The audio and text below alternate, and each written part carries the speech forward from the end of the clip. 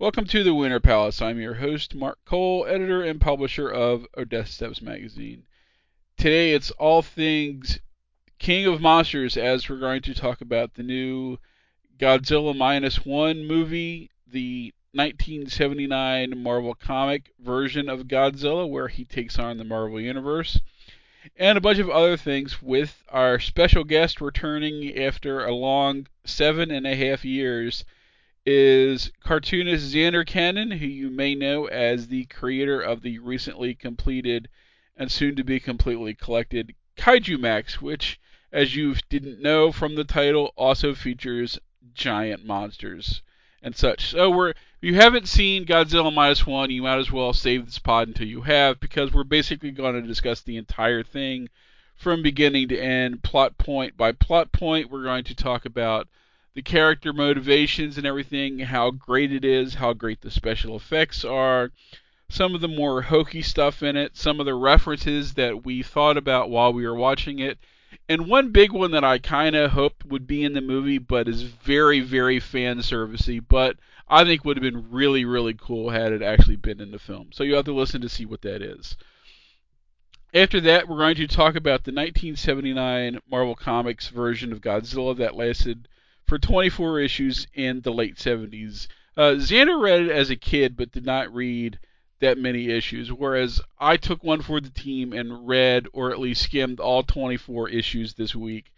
So we're going to talk about the style of the book, the creators, mainly Doug Moench and Herb Trimpe, how they integrated Godzilla into the Marvel Universe, who he fought, who he did not fight, and what Marvel character actually becomes Godzilla's Captain Ahab, where he spends the entire 2 year run of the book obsessively trying to catch him.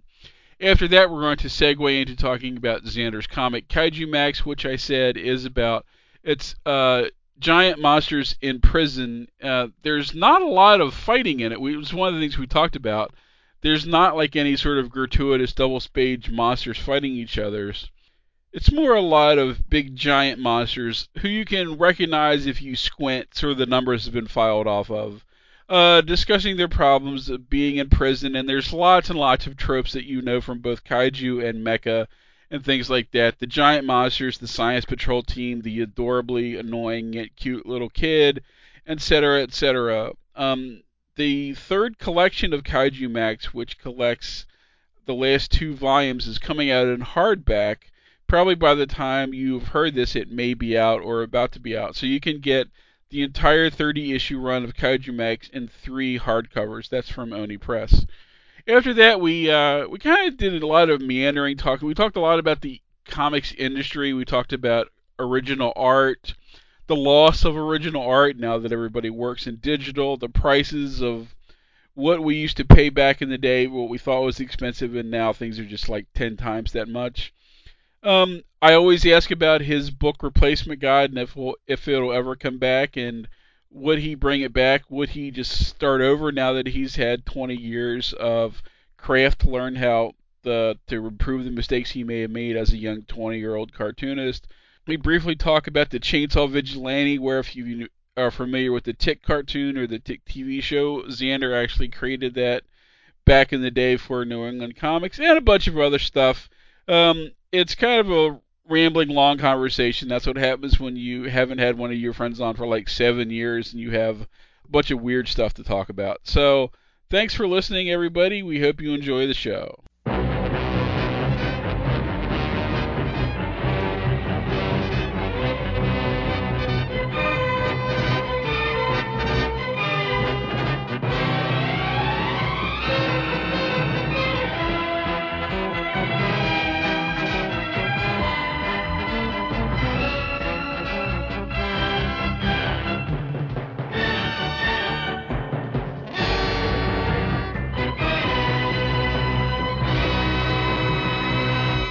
Welcome back to the Winter Palace.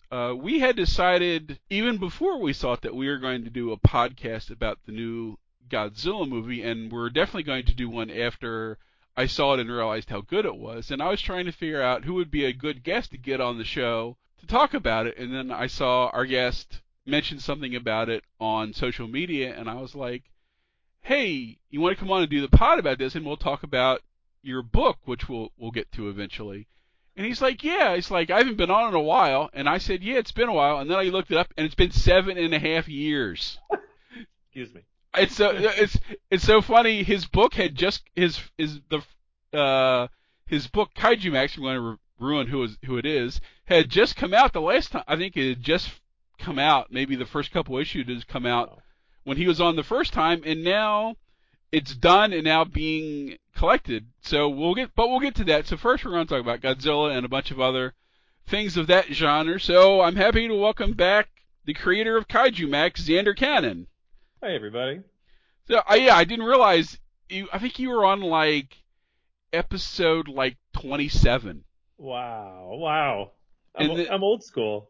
and this is it may have been like in the first like chronological year of the show or something like that. So I'm sure if people went back and listened to it, probably sound awful and full. Not that it sounds great now, but it's still basically the same. It may have been the same computer on the same program. We joked before when we were setting this up. I was like, "How do you want to record?" I'm like, "Is Skype okay for you?" And you're like, "Yeah, that's cool." I said, "I've had younger guests who now laugh when I say, "Can we do Skype?" And they're like, "You don't do Discord?" And I'm like, I'm on Discord, but I don't do like audio and video on Discord or Zoom or anything like that. So I'm clinging to my old technology. Like we are both old men, so Yeah. I cling to the technology that works. Sure. Well, yeah. If you know that it works, that's great. You That's know. that's my attitude until like it stops. I eventually had to change the program I used to record because this was before Skype actually recorded itself. And like whatever program I used just like went out of business or stopped working or whatever, so I had to find another one. And then luckily, like you can now just record in Skype itself and save the file and yada yada. Again, and I'm still using Audacity to edit it. So it's like if it's not Oh, broke, I totally use Audacity. what It's I the mean, best. I'm gonna say presumably if this was a Mac, I'd still be using GarageBand, but since I have a PC, it's still using Audacity. So anyway, so Godzilla. So I had people whose opinions I respect say, "Wow, this is a good movie," and I wasn't sure if it was even going to open here because I sort of live in the country, and luckily there was like one theater that was showing it, and I went and I was like, not only is this movie, we're gonna get this out of the way first. Not only is this good, it's like this is like award-winning good and arguably best Godzilla movie ever good. So where do you fall on that scale? Well, I mean, so I mean, for almost a decade, I lived and breathed, monster movies, and so it's like yeah, undoubtedly it's probably the best sort of thematically linked, tonally consistent, like well acted, well directed. The special effects are fantastic. It's great. Like it is like a top notch movie. In terms of my whether it's my favorite, I mean, I wouldn't couldn't even say where it is on the list because all the stuff that I really really like is terrible Oh and yeah. and ridiculous. Like more, if it has more monsters in it, it's more good. Usually is my metric. And but yeah, like I remember watching it and being like, yeah, that is a great movie, and that is a great movie to suggest to like non kaiju movie weirdos, like us, like you'd be like, yeah, you can dip your toes into this water any old time. This is a properly good movie. Shin Godzilla, same sort of thing. Like it's a properly good movie. Um, but come back to me later if you want to see the real stuff, Invasion of Astro Monster or some nonsense like that. Well, it's funny that you say that because I was going to eventually get to this, but I was surprised that somebody we've had on the show recently was Brian Solomon, and we were mainly talking about wrestling, but he also wrote a book about Godzilla, Wow. and I was surprised to like find this didn't come up when he was on the pod because we weren't talking about it, but I was surprised to see on social media that he said that he really didn't like Shin Godzilla. And Hmm. I'm like, that's so weird because most everybody that I know really likes it, but I can understand if you're like a Godzilla hardcore that this is like a political movie that features Godzilla in a giant, as a giant allegory, although that's sort of what Godzilla is anyway. Right. But I Right. mean, the fact that it's so just about, it's a political movie about like Japanese bureaucracy in Fukushima that just happens to use Godzilla in it. Like, I can understand how they would see that. So I was kind of worried when he said, okay, I'm going to see -1. And I'm like, oh man, if he didn't like Shin Godzilla, I'm like, this is like an actual drama with Godzilla. I saw somebody, I'm not going to claim this is original, like somebody said this is like Godzilla meets Ozu.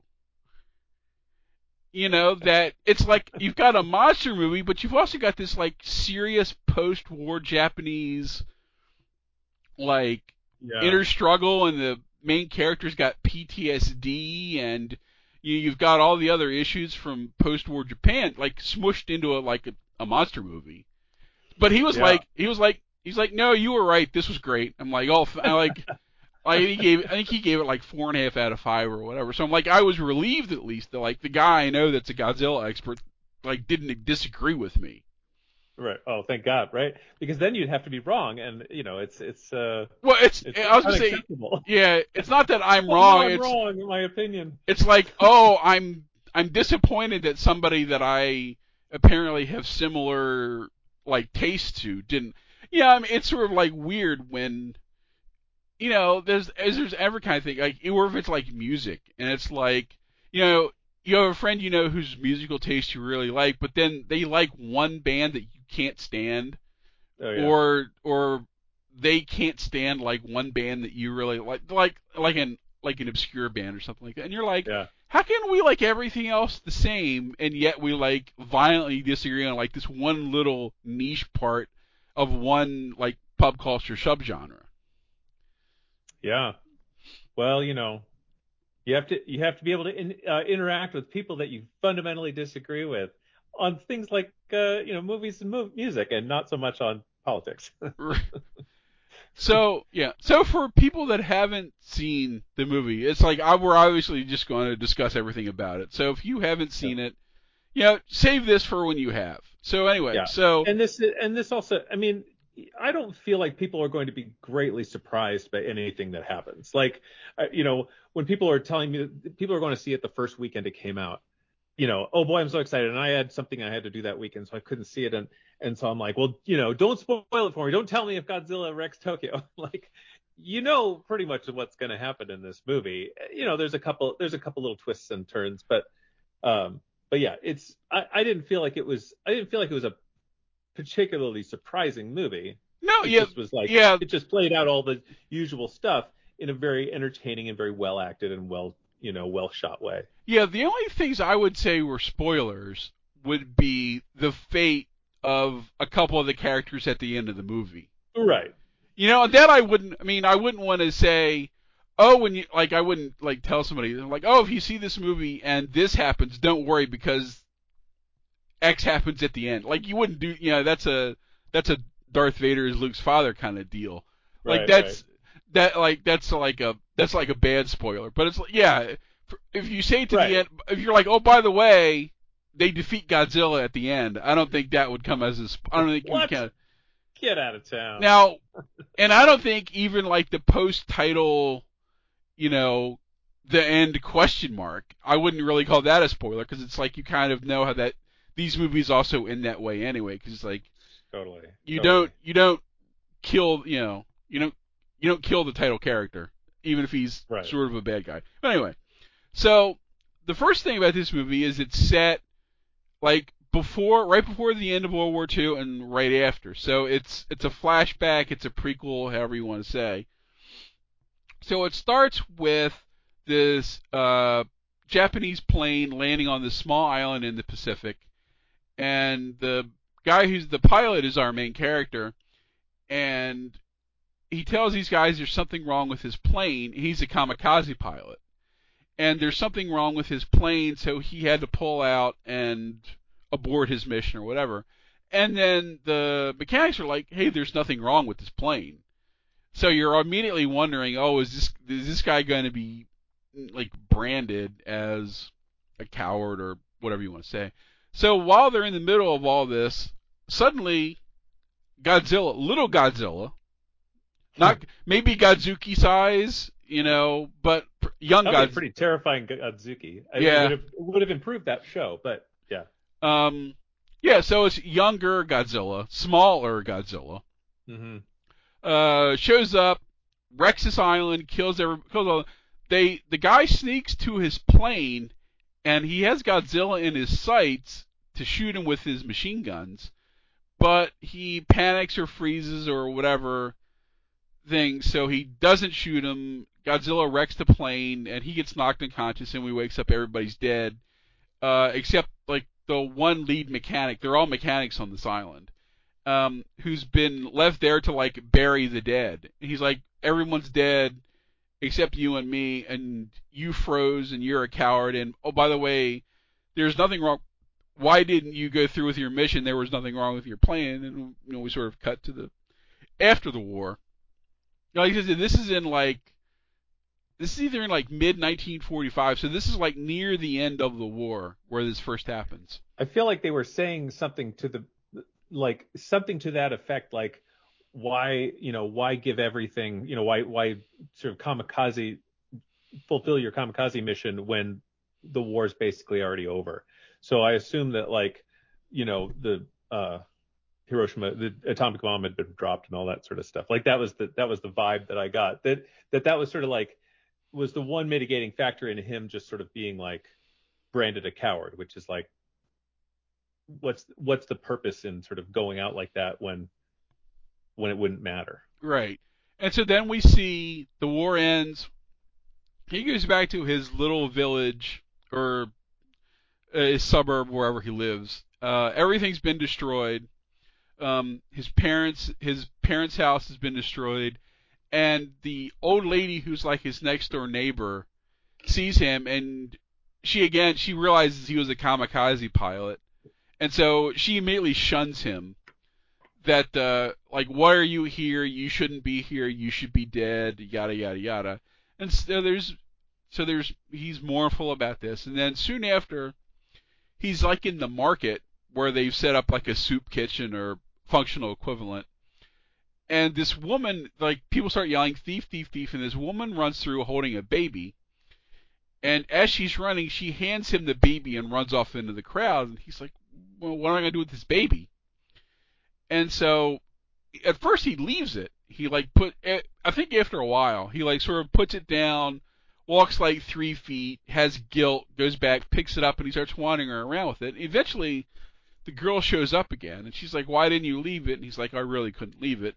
You can't do that.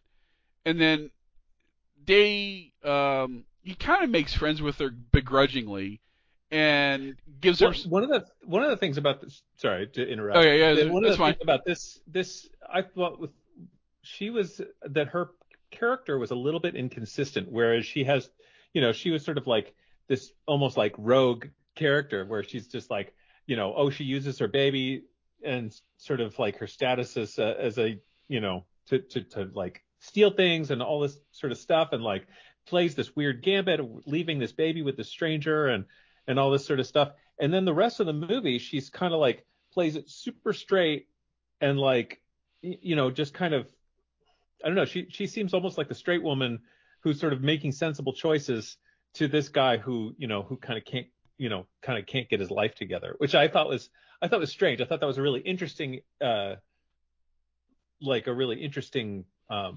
introduction of sort of like an interesting character, and then she kind of just plays it straight for the rest of the movie, Yeah, which that was intriguing. yeah, You know, and then it turns out this isn't actually her baby, because they're trying to feed it, and they go to the old woman for help, and she's like, is she breastfeeding it? And he's like, well, no, because she's not actually the mother. She just kind of, like, this woman was dying and said, take care of my baby, and so she did. And then so the old woman tries to teach him how to, like, you can't just feed a baby normal food and yada yada yada. So she, like, is gonna begrudgingly help these two, and because the girl and the baby kind of just move into this guy's house, much to his chagrin. But again, he lets him stay, and so eventually they sort of become this, like, I guess they're kind of a family, but they're never really like officially a family, because one of the threads throughout the movie is his guilt won't let him settle down, so he never asks her to marry him. So like even like the kid eventually becomes, 3 or 4 years old, something like that, and is calling them mommy and daddy, but he always is like, I'm not actually your daddy, but she still calls him daddy. She calls the woman mommy. So he finally gets a job on this fishing boat with this sort of like what we think originally is like this collection of sort of kind of misfits, where it's a captain for leftover from the war who has, I think he has like a damaged hand. I think he has it at the beginning, Mm. or he gets it eventually in the movie. But he's sort of injured. There's kind of like a kooky scientist guy with typical kooky scientist hair. So he's a scientist because he's got that like wacky floppy kind of Einsteiny hair, and he wears glasses. And then a young guy, and they're on this boat, and their job this is a great paying yet dangerous post job in post-war Japan. They have to go out and find unactivated mines that are still in the ocean and collect them and or blow them up if they can. So it's sort of like they're bomb disposal guys in a boat. And as they're out there, and this is like maybe like a year or two in the future. So like we're slowly progressing over time. Yeah, I thought that was kind of an interesting like montage to sort of like progress a year forward, and it's like, oh, it's kind of nice to see like everybody, kind of like getting their life together and enjoying their friends and stuff like that. And then of course, like, well, this can't last. Right, and then during these sort of montage, we see them detonate the hydrogen bomb in Bikini Atoll, which triggers Godzilla. Sort of literally or metaphorically or both. But so then they're out on this boat, and then we get like the first arrival of a real Godzilla, like full grown nasty Godzilla. And I assume this I got this from, I mean, I sort of knew what was coming, although not specifically the scene we're going to talk about. But like the way they're setting this up when he first goes on the boat, I don't know about you, but I'm like, oh, this is Jaws. This is like Richard Dreyfuss and Roy Scheider and Robert Shaw on that boat. Right. And They're gonna so need a much, much, much bigger boat. I almost expected somebody to say something like that, which would have been funny. But so Well, it's funny because when I first saw a still of that shot of like, the boat hauling ass and then and Godzilla's head behind it, I thought it was the boat from Jaws, and that they just photoshopped Godzilla into it. right, I mean, it's basically literally the exact same boat. right. So Godzilla shows up and kills, I think, like a Japanese warship or something, or like a big boat, and then like he starts going after them and their little like their boat is deliberately small, and it's wooden because the mines are magnetized, so they need to be in a wooden boat. But they do have a machine gun on the back because they use the machine gun to blow up the mines. And that's one of the first things they sort of do to establish our main character is the young guy on the boat is all gung ho, and like the thing that like initially annoys him to the rest of the crew is he's so young he did not get to fight in the war, quote unquote, and so he's rueful that he did not actually get to fight in the war, and like the other three guys are, you're an idiot. All these traumatized guys with 1,000-yard stares are like, you're lucky. Yeah, it's like you've got the one guy with like sort of a damaged hand, and you've got the main character with like PTSD, and then the scientist guy who designed something there. I don't remember if he was designed boats or bombs or something, but like he's like a scientist, and you can tell he was like maybe kind of important, but they kind of downplay it, at least in the beginning. Right. And just so to throw you off the mark. Yeah. And then like the first time you see them trying to blow up the mines, the young guy is all eager to shoot the machine gun, but he's just bad at it. So the pilot guy has to say, no, this is how you have to like take into account the water and the wind, and of course he like shoots it right away, proving that like he actually is a good shot, even though he couldn't shoot Godzilla when he had the chance. So Godzilla shows up, he chases them. They're trying to like let the mines loose that they're carrying to try and hurt Godzilla. I think we eventually see the first mine sort of damages him, and then he immediately heals himself. Yeah. And then he's shooting them, and he's shooting him in the mouth, and he does some damage, which becomes a plot point later, that you can kind of damage him internally. And then, like, the boat gets wrecked, and, we cut forward again. And so so Godzilla is making his way closer and closer to the mainland.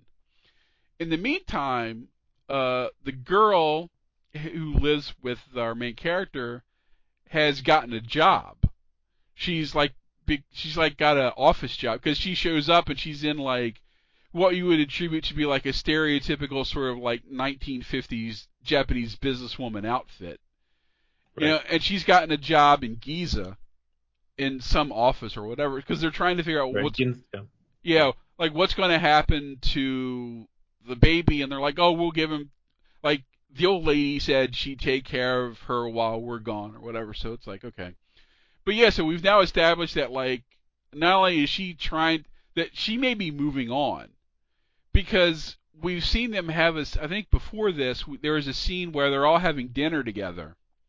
The guys on the boat, and then her and the baby, and they're asking, like, why won't he marry her or whatever. Well, first they thought he was married. Well, first they thought it was his kid, and he's like, no, it's not our kid.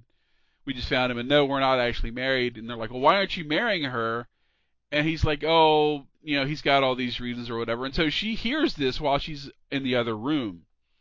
So then we get to scene where it's like, oh, she's gotten a job. She's going to leave him. She's like, there's no future for me here with you, because by now, like, they fixed up this. Well, it's been several years. I think he was very annoying about that, like telling this baby not to call him daddy. Come on. I guess my dad instincts kicked in there, where I was just like, stop being like this, like you stop being a jerk, But I guess that was his journey. That was his journey, right, that he had to go on. But I was very annoyed by him. And he's also one of the other things, he's been having nightmares, as you would expect, like not only from the war but Godzilla. And then so like she tries to comfort him, and he's so like, is this real? So he thinks like, I'm actually dead. Is this real? Blah blah blah blah blah blah.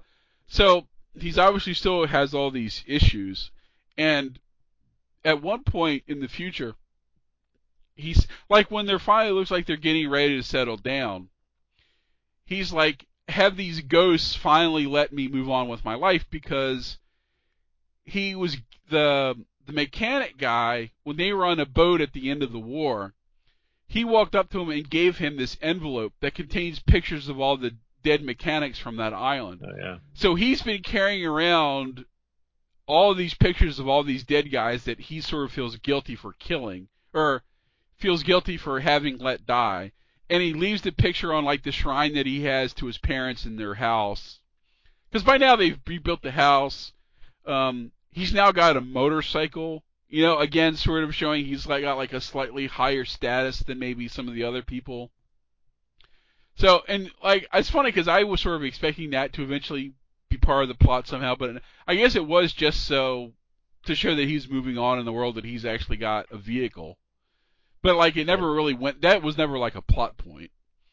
So finally Godzilla shows up, because he finally says, oh, are the fates or the ghosts now finally going to let me move on with my life? And as soon as he says that, what happens? Godzilla hits the mainland, and where does he hit? He's in Giza, where the girl is working. Yeah. And then so we get some classic Godzilla destruction. I assume because of other things in the movie later, I assume deliberately aping some of the famous Godzilla shots, like she is on the subway train when he depicts the famous in the original Godzilla movie where he's wielding the subway cars or the train cars. she's in one of them, and then eventually, of course, she's in the one that he breaks in half, and she's like dangling out of the car, and Yeah, of course. Of right, course. and luckily falls into the ocean, so she's not dead. Because really, at this point, you really don't know, other than probably the main character.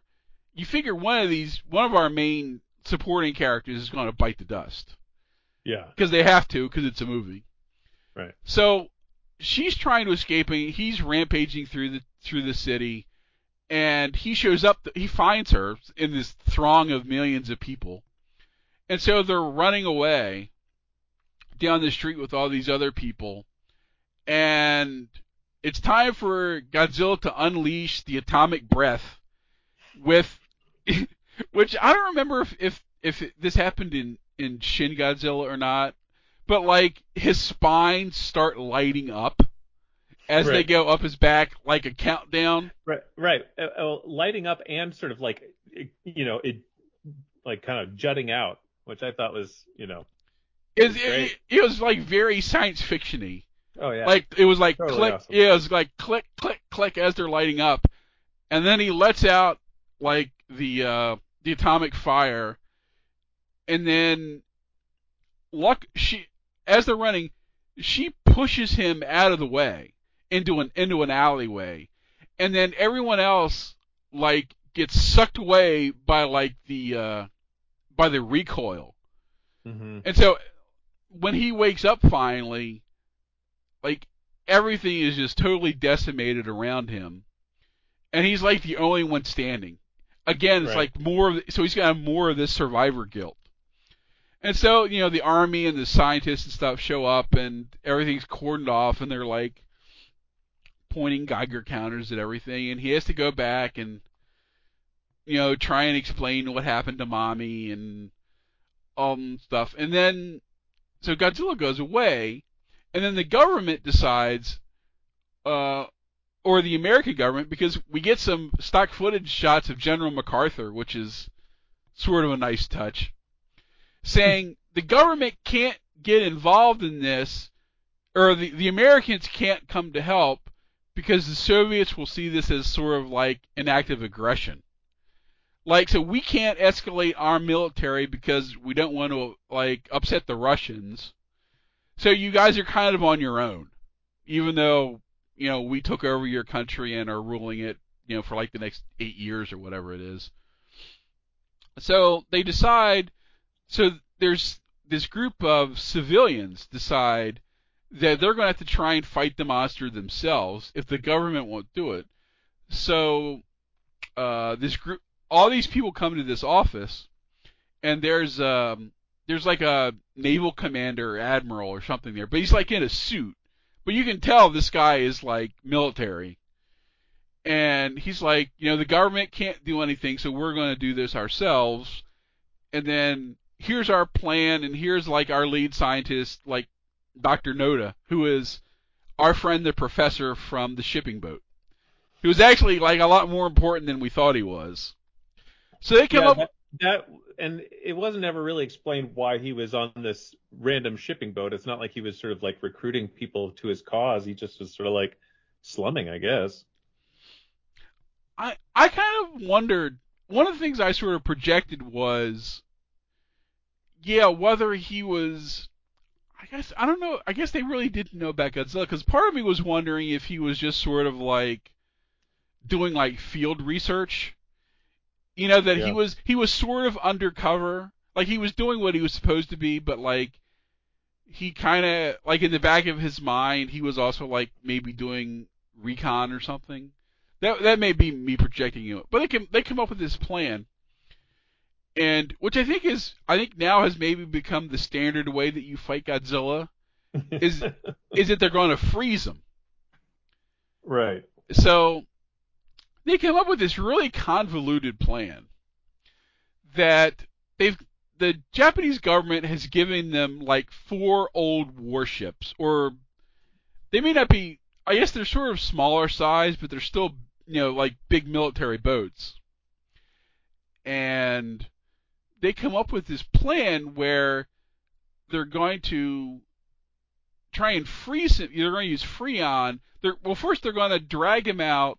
They're going to lure him to above, like, whatever the sort of big trench in the Pacific, the closest, like, giant trench, like the Marianas Trench of the Pacific Ocean, whatever it was called.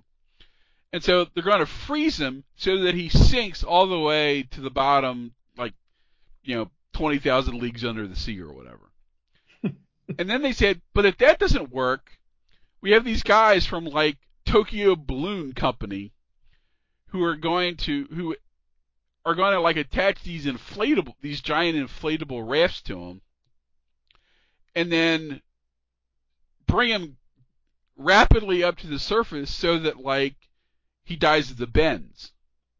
Because I guess. Well, and I think it's funny because when they're telling us this whole long sort of plan, and I'm just sort of going like, yeah, and then they're like, and we're gonna need an ace pilot to do this one part of it. It's like, okay, that's all I really needed to know about this plan, is that you are somehow going to organize it so that our main guy is going to get to do the thing that he's sort of failed to do throughout the movie.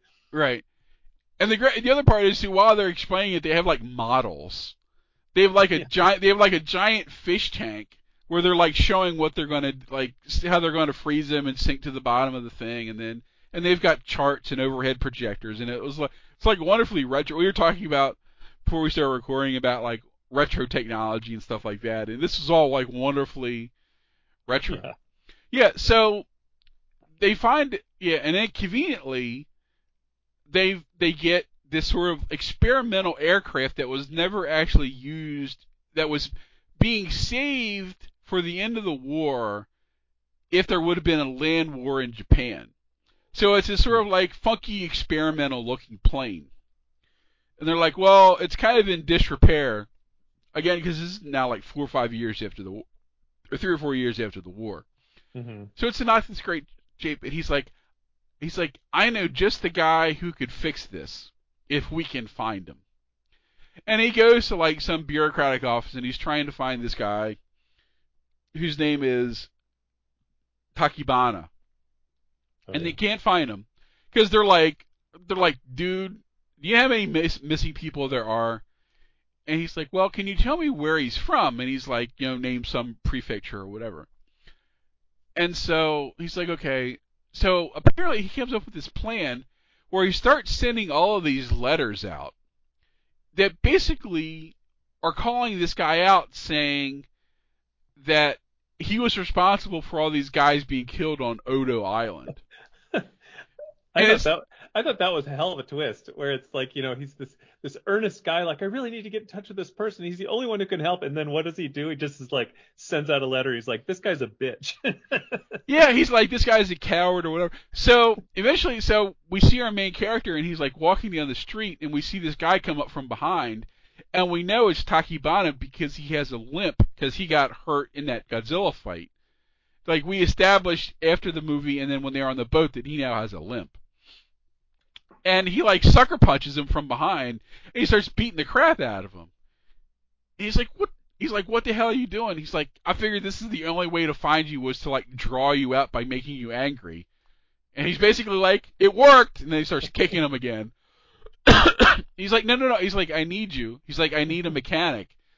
And so he takes him to this, show him the plane, and he's like, wow, is this a, like super magic plane, whatever it was called.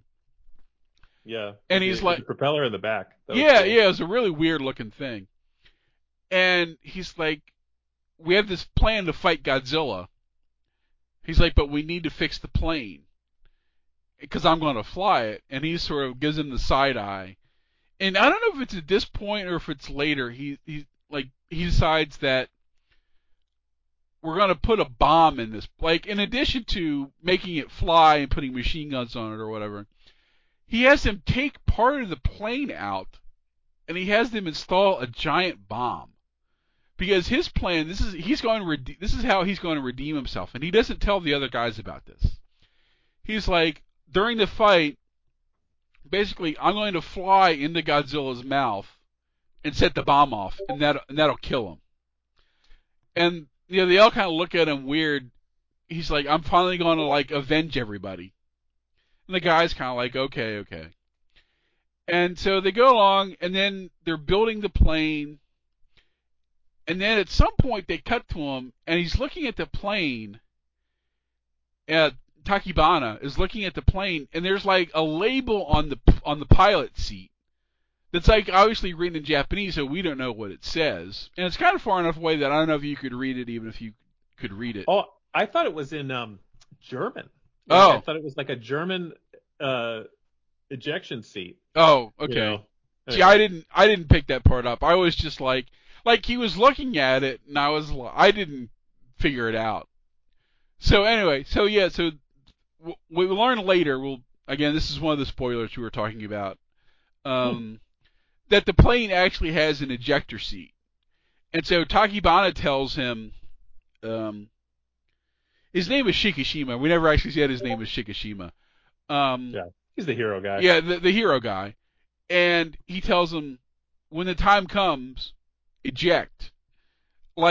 So he's sort of forgiven him. Like, he doesn't want to see him die making this plan. He's like, no, you live.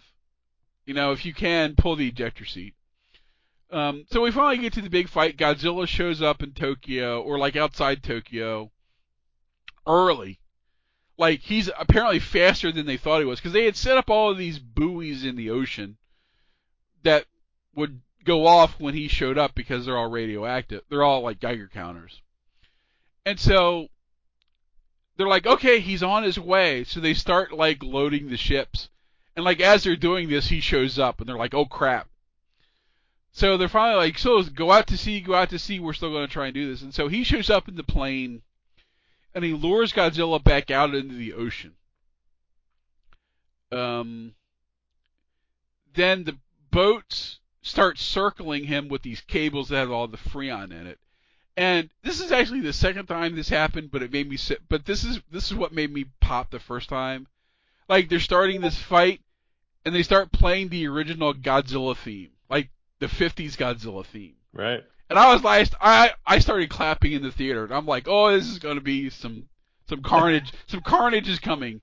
Because I think they played it when he was rampaging through Giza. But I know they played it at least one time before this, and I was like, is that the real one? But like this time they played like the whole 2 minutes worth.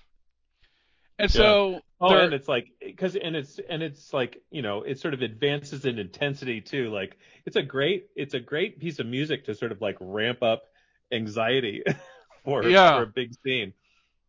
Yeah, it's like it's the kind of thing where this is one of the highest praise I would give like a piece of music like that. Like, it would be a great like wrestling entrance music if you because one, it's a great piece of music, and two, I think people probably know that it's like the Godzilla theme. So if you have like a big giant guy who like came to the ring with that, you'd be like, oh, he's here to like kick some butt.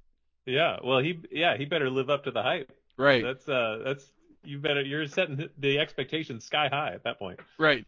So they start doing the plan. They sink him, and then he gets, I think, maybe like 1,500 meters deep, and then stops, like, because it's not gonna work. So then they're like, okay, like, deploy the balloons, and then he raises up some and then stops because he's figured out like how to like he like popped the balloons or something like that.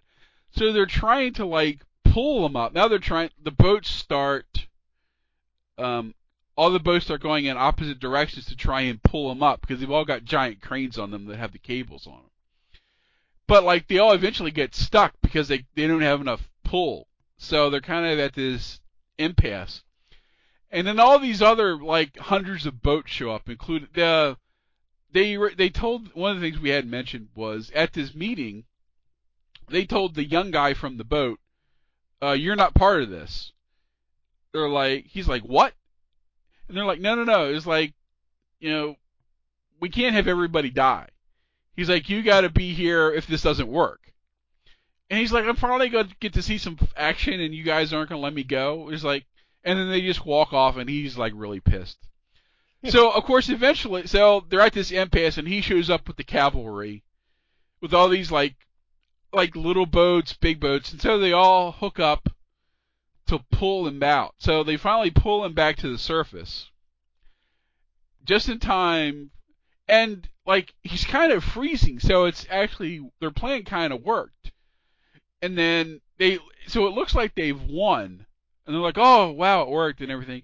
And then we start seeing, and then the plane shows up again, and we're like, oh no, he's going to mess this up because, and we think he's going to, like, he does not need to blow himself up because they've won. So he flies the plane into his mouth, blows his head open like it was like from Scanners, you know. Awesome. Yeah, and so like the piece, and then he starts falling apart because he's frozen and like and then the radiation starts shooting out from it and everything, and we're like, we've won, but at what cost? And then then of course, then we hear over the radio, no, there's a parachute.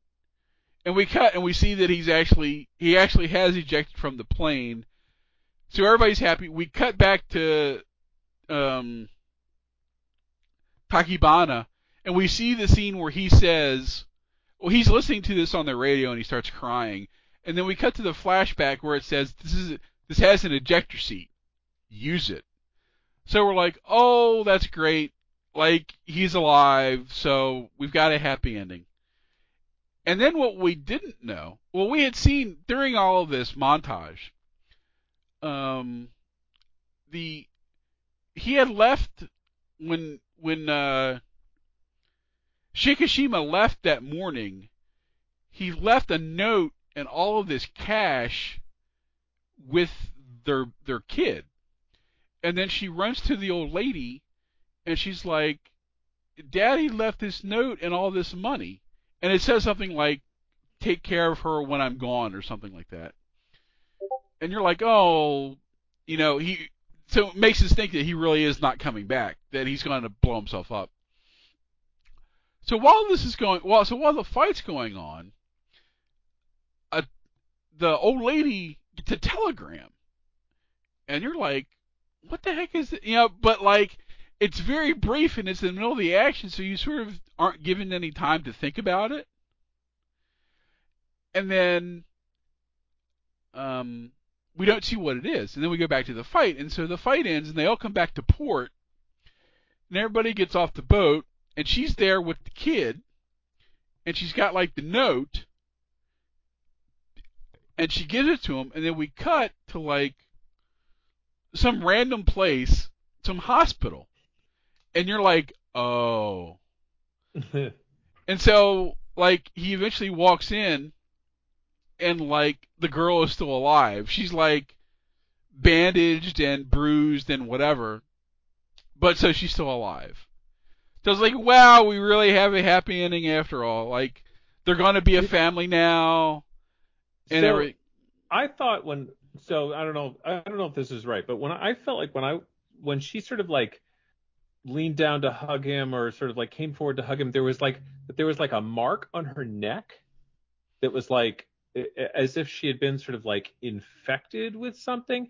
And it's like, and then when the scene changed, I was like, did I really see that, or was that just sort of like, oh, it was just a scar or whatever? No. As you say that, I noticed it too.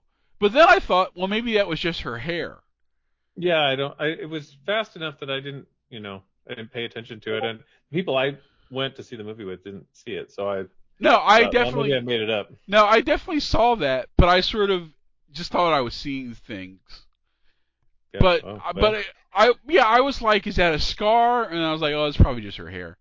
So so we had a happy ending, and then we cut to the ocean, and we see like one of the pieces of Godzilla floating in the water, and then it starts lighting up and pulsing. And awesome. you're like, oh, Godzilla -0 is next. whatever's next. So that's it. There may be like a few little nitpicky things in there that like we didn't hit on, but that's basically it. But yeah, it's so great that you have like this monster movie mixed with like a fairly serious, again, post-war Japanese recovery, survivor guilt, dealing with radio. And Well, again, you it had a lot of the same stuff that I felt like when like Ishiro Honda, of course, made all these sort of the early Godzilla movies, and whenever it seemed like whenever they were kind of let him do what he wanted to do, he would have these sort of like serious human dramas, mixed into this sort of like monster movie. And this is how and that's how I felt about this one, where I was like, they would do all this sort of stuff that was like, grounded human scale, like sort of realistic drama. And then you kind of go, oh yeah, like they would go off to do something and be like, oh yeah, there's like a giant lizard in this movie too. I kind of forgot for a second.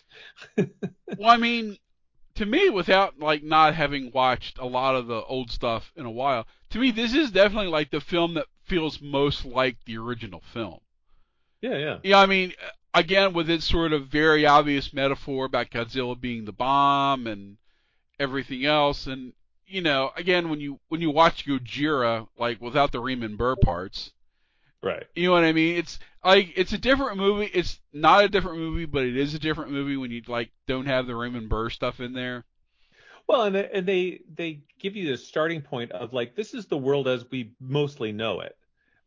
And then there's this strange thing that's come out of nowhere that throws everything into a tailspin, as opposed to most of the other Godzilla movies where they're like, oh, is Godzilla here again? Oh wow, great, like, oh, and there's six other monsters, cool. This one was one where it's like it's going to spend the time and the effort to sort of you know make you sort of make that transition from the world as we know it to a world where there's one giant monster in it. It's funny. This is like very very nerdy, but I'm like, do you know like the one piece of fan service? And I don't know if you could realistically do it given the actual times, the time part involved.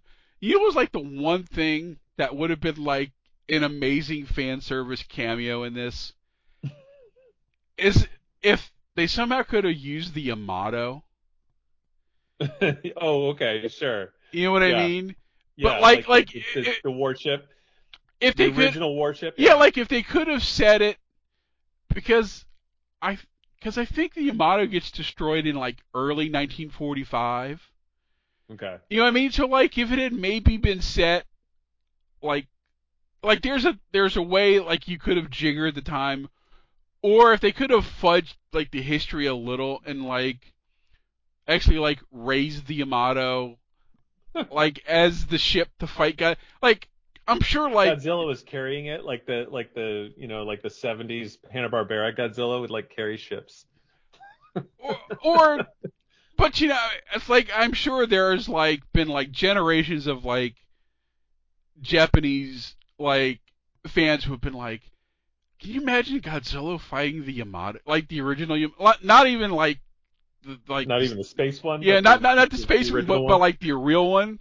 And I'm like, cause you, and then I was thinking about how silly that would be, and then I was like looking at everybody's credits, and the guy who directed this movie actually made like one of the modern space cruiser Yamato movies. Oh, okay. So I'm like, this isn't as strange as I like, because I guess the director whose name is Tashika Yamazaki, I guess has done like a lot of like genre stuff. So Hmm. he made this, and I think like I said, I think he made. Let's see if I can. I was looking at it earlier. Let's see, feature films, but he's made like a bunch. Yeah, so like in 2010 he made Space Battleship Yamato, Yeah. and I then like mean, and he made a Lupin movie. So obviously he's like taking all of the sort of like well-known Japanese like import, like a lot of yeah, them. yeah. So it's like it's like maybe he thought of, yeah, like maybe maybe he realized this would have been cool, but like the math doesn't work. Right. Or like most fan service, it's distracting. You know. But the funny thing is, I guess well for a Japanese audience they probably would recognize it, but like yeah, if it was like your average American going to see a Godzilla movie, it'd be like if the Yamato would have been the ship that like they destroy, that he's the first time he uses like the atomic breath and he like blows that one battleship wide open, like the Yeah. Yuki or whatever it was, the one where like they see it destroyed while they're on the fishing boat. You know, Yeah. Yeah. if that had been the Yamato, I'm like, oh, that would have been. But then it'd be like, oh, then you had all the Star Blazers people who are like, the Yamato could beat That could never Godzilla. happen. Yeah. Yeah. Yeah. The You know what I Yamato would mean? never lose. It's like it's like you may know if this is a myth or not, but like when they made the original King Kong versus Godzilla, like they made two versions, one where King Kong wins for like the American audience and one where Godzilla wins for the Japanese audience. I mean, I don't know. I've heard that's a myth, but like, I think that, yeah. Anyway, I mean, I like that idea. It seems smart, but I don't think, yeah, I've never seen the, whatever. I've never seen two versions of it. But it's fun. But it's like that's the kind of thing where you could see a movie producer going, especially when you're talking about, you know, retro stuff and limited knowledge. It's like, if they released a version in Japan where Godzilla won and we saw the version here where King Kong won, we wouldn't know that. Right? It's like a Berenstain Bears type of situation. But it's it's just that funny thing where it's, you know what I compare it to? I compare it to like celebrities who used to go to Japan to make commercials Uh-huh.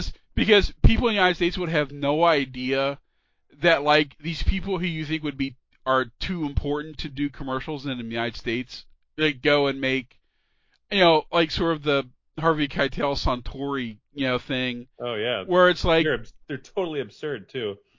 well, the I mean, one they still do them. I mean, like Tom Hiddleston was doing weird ones that just made the rounds like a couple of years ago, and the one that I always quote people because I have it somewhere, like on I've got like tapes from like 70s and 80s Japanese wrestling that are like that still have the commercials in them from when they aired on TV. And there's one where Sean Connery is doing a tire commercial. So it's not even like he's not doing like a sport. It's like if like Sean Connery got like $5 million, in like 1980, whatever, to go to yeah, Japan and like do a commercial for like Aston Martin. You'd be like, okay, well it's Sean Connery and he's making an Aston Martin commercial and they gave him $10 million. No, this is a tire commercial. It'd be like, like if he like made like a Michelin commercial in the United States, and you'd be like, why is Sean Connery making a tire commercial? right, right. $10 million. That's why. Yeah, but people don't know. Yeah, your artistic credentials are not being sullied if people don't know about them. Right. I mean, it is funny to see that those kind of ads, and it's all these people that have never done a commercial in the United States. You know, they're way too important. Because I But think, yeah, yeah, because love it. I've, yeah, because I think I've seen like commercials from like the '80s where like Madonna and Prince are doing commercials for like, Wow. like vodka or Coke or some kind of like Japanese gizmo, and you're like, I can't imagine Prince doing a commercial. Well, it's like, Right. well, if he does it where nobody sees it, and they back a truckload of money up to his mansion in Minnesota, Right. why not? Right. Yeah, absolutely. I mean, within reason, of course. Yeah, You know, can't do them for just everything. but So, all right. So I have a question about your take on this movie. What's your opinion of this design of Godzilla? I I heard someone say this last week. I kind of agree. I definitely like this more than sort of the more modern lizardy looking Godzillas. Hmm. Like someone said, I kind of agree that this Godzilla was designed to look like it's still a guy in a suit. Sure, sure. I think that they are pretty committed to that, at least on that side of the Pacific. I mean, Like, I didn't really mind the design like in Shin Godzilla. Like I thought, oh, I love the design in Shin Godzilla. I like that it was so different and so sort of satanic looking. Like, I thought that was really kind of cool. Um, I thought it was interesting how this one, I thought design wise looked a little bit more benign, but of course was seemingly was kind of more evil. Like this was one of the only movies where you really root for Godzilla to die.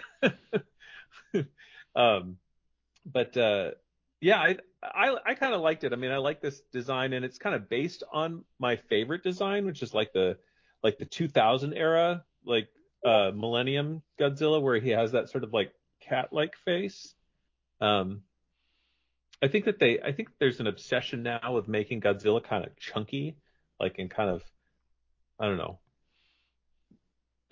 not, I don't know, like the legendary ones, legendary and the King Kong ones and stuff like that, all make him really, really stocky. And I think this one kind of followed that a little bit. I mean, Uh, it definitely felt like a more retro design.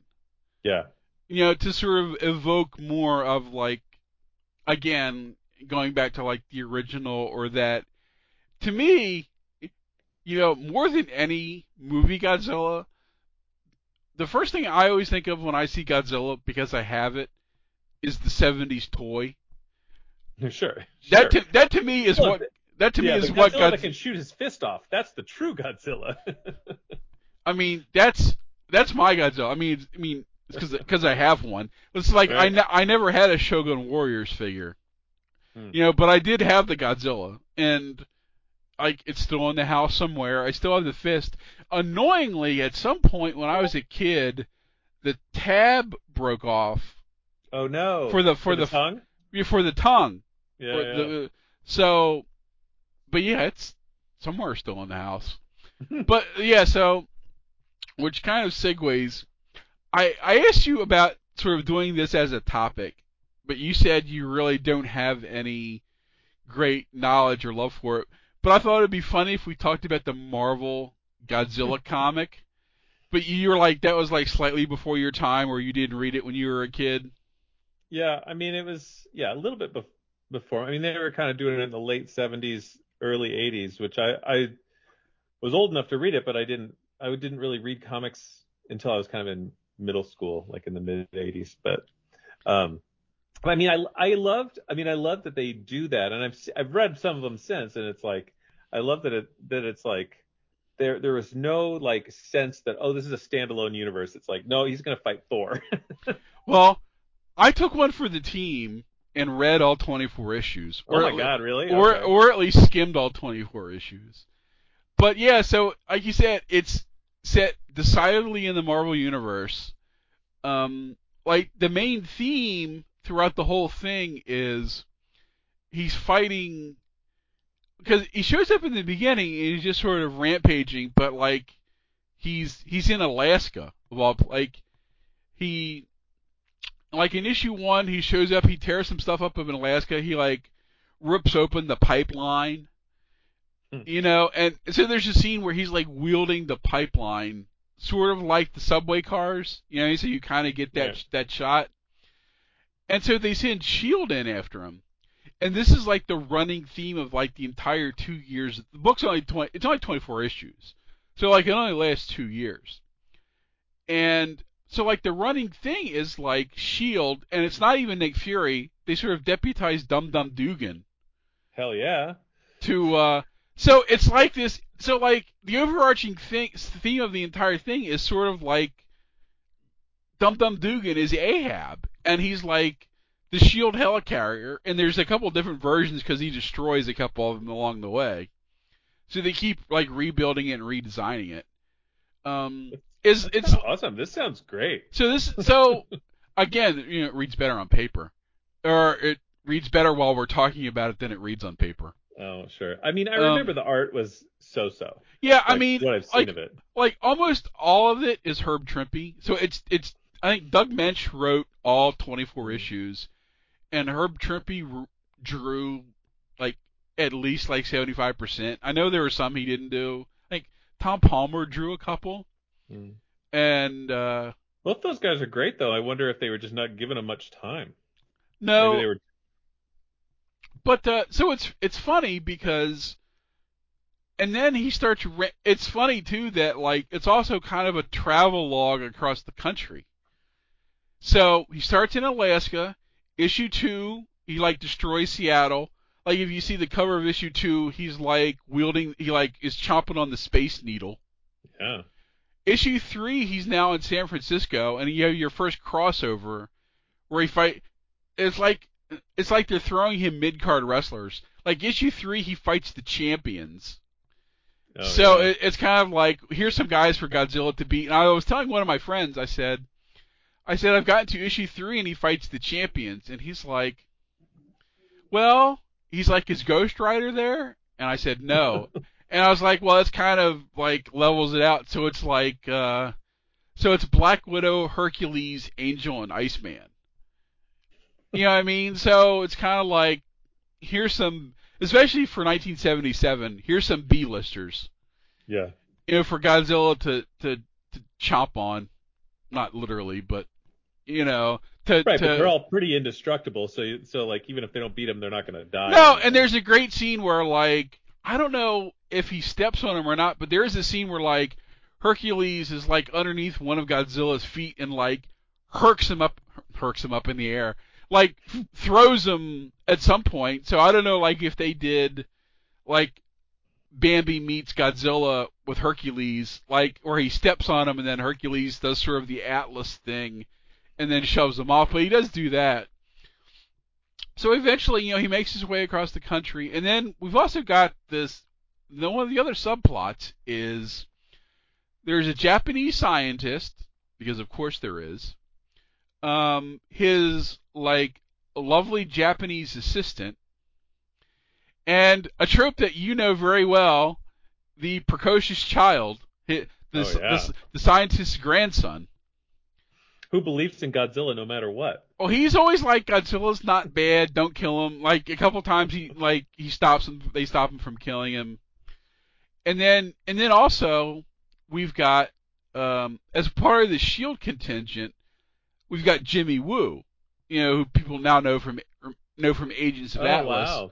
Sure. Well, because also it's like, how many established Marvel Asian American characters did we have in like 1977? So Right. like, One probably. Yeah. other, I mean, I don't think like Shang-Chi ever appears in this comic, but Mm, which is funny since Doug Bench is writing it.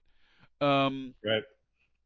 so eventually we learn that there's this group of scientists, like this scientist is like a good scientist because there was a plan that these other Japanese, it may have been these Japanese scientists were the ones that like unleashed the bomb that awoke Godzilla, and he was like the only scientist who voted against it or something like that. But anyway, so he's been working on an anti-Godzilla weapon that they've been teasing throughout the first couple issues. And then we get to like issue like 7 or 8, and we finally see that this scientist has been the guy behind building Red Ronin, who is Hmm. like Marvel's in-house giant mecha robot. Right. Right. Because we mentioned it, this is at the same time that Marvel is publishing the Shogun Warriors comic. Oh right. Right. Which, as a kid, I never realized that Marvel had actually taken 3 different franchise mecha characters and put them all in one comic. Well, Because I mean, because who yeah, that's classic Marvel. but reading this comic as a kid, in the country in 1977, I didn't realize these are 3 different animes that like they had somehow bought the rights to and put them all together and made them a team. Didn't know that. Yeah. Yeah. So he builds Red Ronin to fight Godzilla, because by this point they've managed to capture him at one point. So of course, like the plot of many mecha things, this kid sneaks into the robot and like becomes the one who because they couldn't get the robot to work before, but like the kid magically is the one whose brain works with the robot. So he becomes the one that gets to fly out and fight Godzilla as Red Ronin. And they fight a couple of different times over this series. Marvel also had invented their own weird giant kaiju monsters. Because I'm Oh reading, really? yeah, I'm. Let's see, have you ever heard of a bad guy? I don't know, like, this is like kind of deep Marvel lore, so I don't know if have you ever heard of a villain called Doctor Demonicus? Oh yeah. Yeah. I couldn't picture him, but I remember Okay, that name. well, I think this is where he started, but he's the one that grew all of these giant kaiju monsters surprisingly, in an underground volcano lab that just happened to have that has this weird glowing meteor in it. So Well, I again, mean, we're I don't know ticking how you'd make it any other way. we're ticking lots of tropes here. So let's see, where's the issue? Where is so like the first thing he fights is like this monster called Batragon, which, as you can tell by the name on the tin, is part bat and part dragon. And part Batra and part Atragon. So it's like a big orange dragon with bat wings. It's, if you squint, kind of looks like Dollar General Ghidorah in a way, but only Yeah. with one head. Mm. So he fights this, and Shield shows up, and they're like, Dr. Demaki says, "Oh, let them fight, and then we'll fight the winner." So he's like a smart bad guy for once. And then Godzilla like kills like all of his monsters or whatever. And then later there's a giant yeti because Now like we're talking. by then he's like, I think like they're in the Pacific Northwest or like maybe like the upper Midwest. So it's like a yeti it's like a frozen yeti that had like been irradiated, so grew to Godzilla size. Who has, let's see, what is, he has a wacky name. Let's see if I can. It's sort of like, it's like Yeti something, as you might imagine. Let's see, Yetrigar. Oh yeah, But that's what it's I would have named a Yeti kaiju too. but but it's funny that I'm like reading all this, and I don't know if I've never thought about it before, but I'm like, why is Godzilla not fighting any of these like 50s Atlas Marvel monsters that we all kind of know and love? Right, right. I Yeah, mean, I the mean, Goom or whatever. I mean, you know, before he was a lovable, merchandisable toy, Groot was a giant evil tree. Yeah. You know, Yeah, I mean that's a great point. Like they had a huge roster of like, you know, pretty standard, standard monsters that could have really, you know, given Godzilla a run for his money, especially if they teamed up. I mean, I don't know if like the world was like ready to see like Godzilla fight Fin Fan Foom. I You mean, know, but in if they're hindsight, not ready, they need to get on board. They need to get on Marvel's level if that was the case. but so eventually it goes on. At some point, aliens hijack Godzilla and send him into space to fight. It's like the classic. There are these two planets and they've been warring for centuries, and they're like developing their own monsters to fight each other. And these one guys decide, hey, let's just steal Godzilla as our guy to fight their evil alien monster, like giant insect thing. Yeah. So eventually he ends up back on Earth, and then we start getting like more and more Marvel characters show up. He fights the FF at one point. He fights the Avengers, and then in a very sort of clever inversion, there's because they're trying to figure out, how to fight Godzilla. Who shows up? Hank Pym shows up. Oh So yeah. they gas Godzilla with some Pym particles, and suddenly he's, like, Even bigger. Oh no, no, crap. no. That'd be funny. No, so he's eventually like 6 inches tall, and so Oh he, yeah. he ends up like in the sewers. Like there's a great cover because this is like one of the issues I had as a kid. It's like Godzilla in the New York subway fighting a rat. Oh my God. So on the cover, it looks like you've got a giant rat, but it's actually no, because it's like a 6 inch Godzilla. But so that's like near the end, and then he fights some more people. He fights the event, because it sort of ends with him like eventually fighting the Avengers, and then at the end they kind of realize, oh, he's kind of not that bad, and somehow they communicate with him again thanks to Timmy or whatever his name is. Right. Kenny. Yeah, Kenny. And then like the last issue ends, like the cover has Godzilla walking into the sunset like in the middle of a city with some damaged, trucks and stuff on the ground, and he's fighting the Avengers, and he's in New York, and like here's him fighting Thor, Here's him whacking the Empire State Building. Um, there's, Spider-Man conveniently flies by long enough to take a picture to sell to J. Jonah Jameson.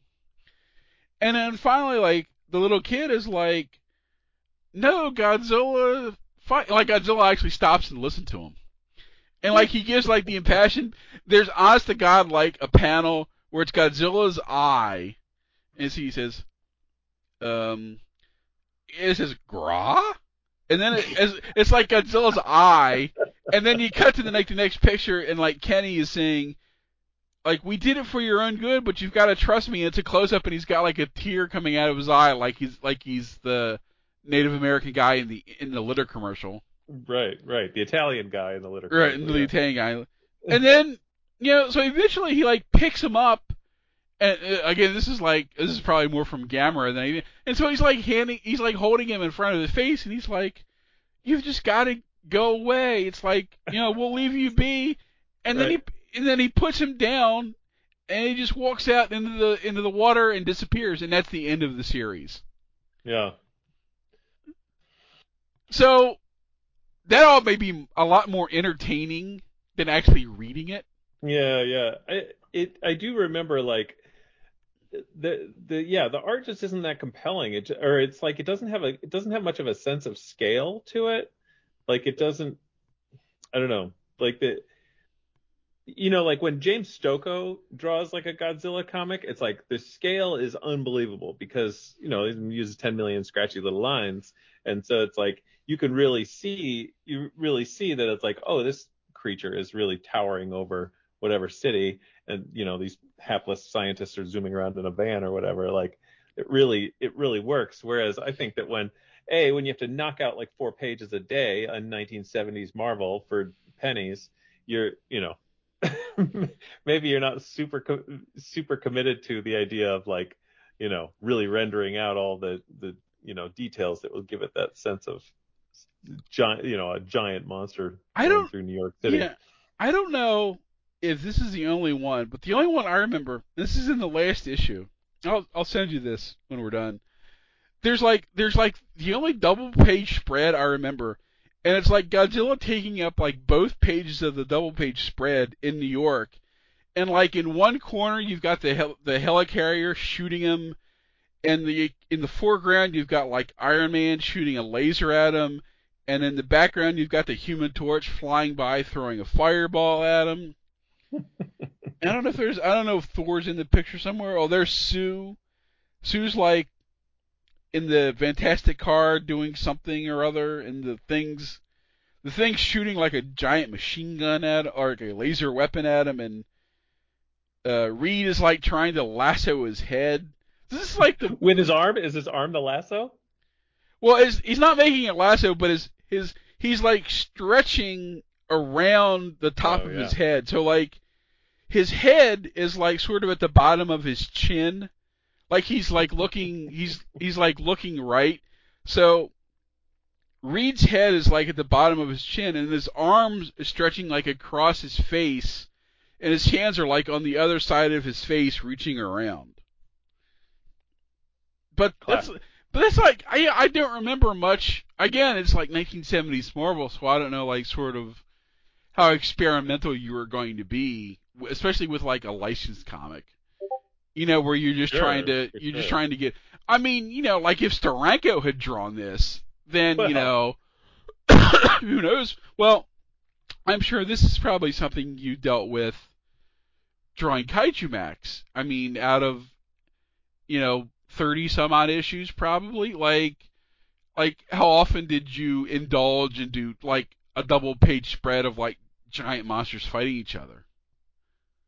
almost never. Well, I mean, that was the whole thing. Whereas, like, there's no double page spreads, and I could probably count the number of like splash pages on one hand for all 30 issues because it was like, yeah, I didn't ever sort of allow myself the indulgence of two monsters fighting because it was never about that. It was always about like, and I also sort of felt like you want monsters fighting. There's plenty of comics that do that, and they do it great. Like Matt Frank It knocks it out of the park. Whatever. You don't come to Kaiju Max for that. You come to Kaiju Max for the sad, like addicted monsters who are like moping their lives away in the monster prison. Right. I mean, sometimes it's like, in a way, it's like a huge time saver because you're just like, okay, well, there's details, but like, I don't have to think of anybody's dialogue, or I don't have to think of any, I don't have to. You can kind of do it all from one perspective and stuff like that. But yeah, I resisted the urge. But yeah, so I guess we can go ahead and talk about Kaiju Max for a while. So it's been over for like a year or so, right? But I think you said Yeah, that one of the hardcovers, like the collected, is like getting ready to come out like in the next week or so. yeah. It's coming out end of next week, I think. So, yeah, I think a week from today, which I'm pretty excited about. And what's that? Because am I right? There's like, is it like three hardcovers collecting everything? Is that how it's broken Yeah, down?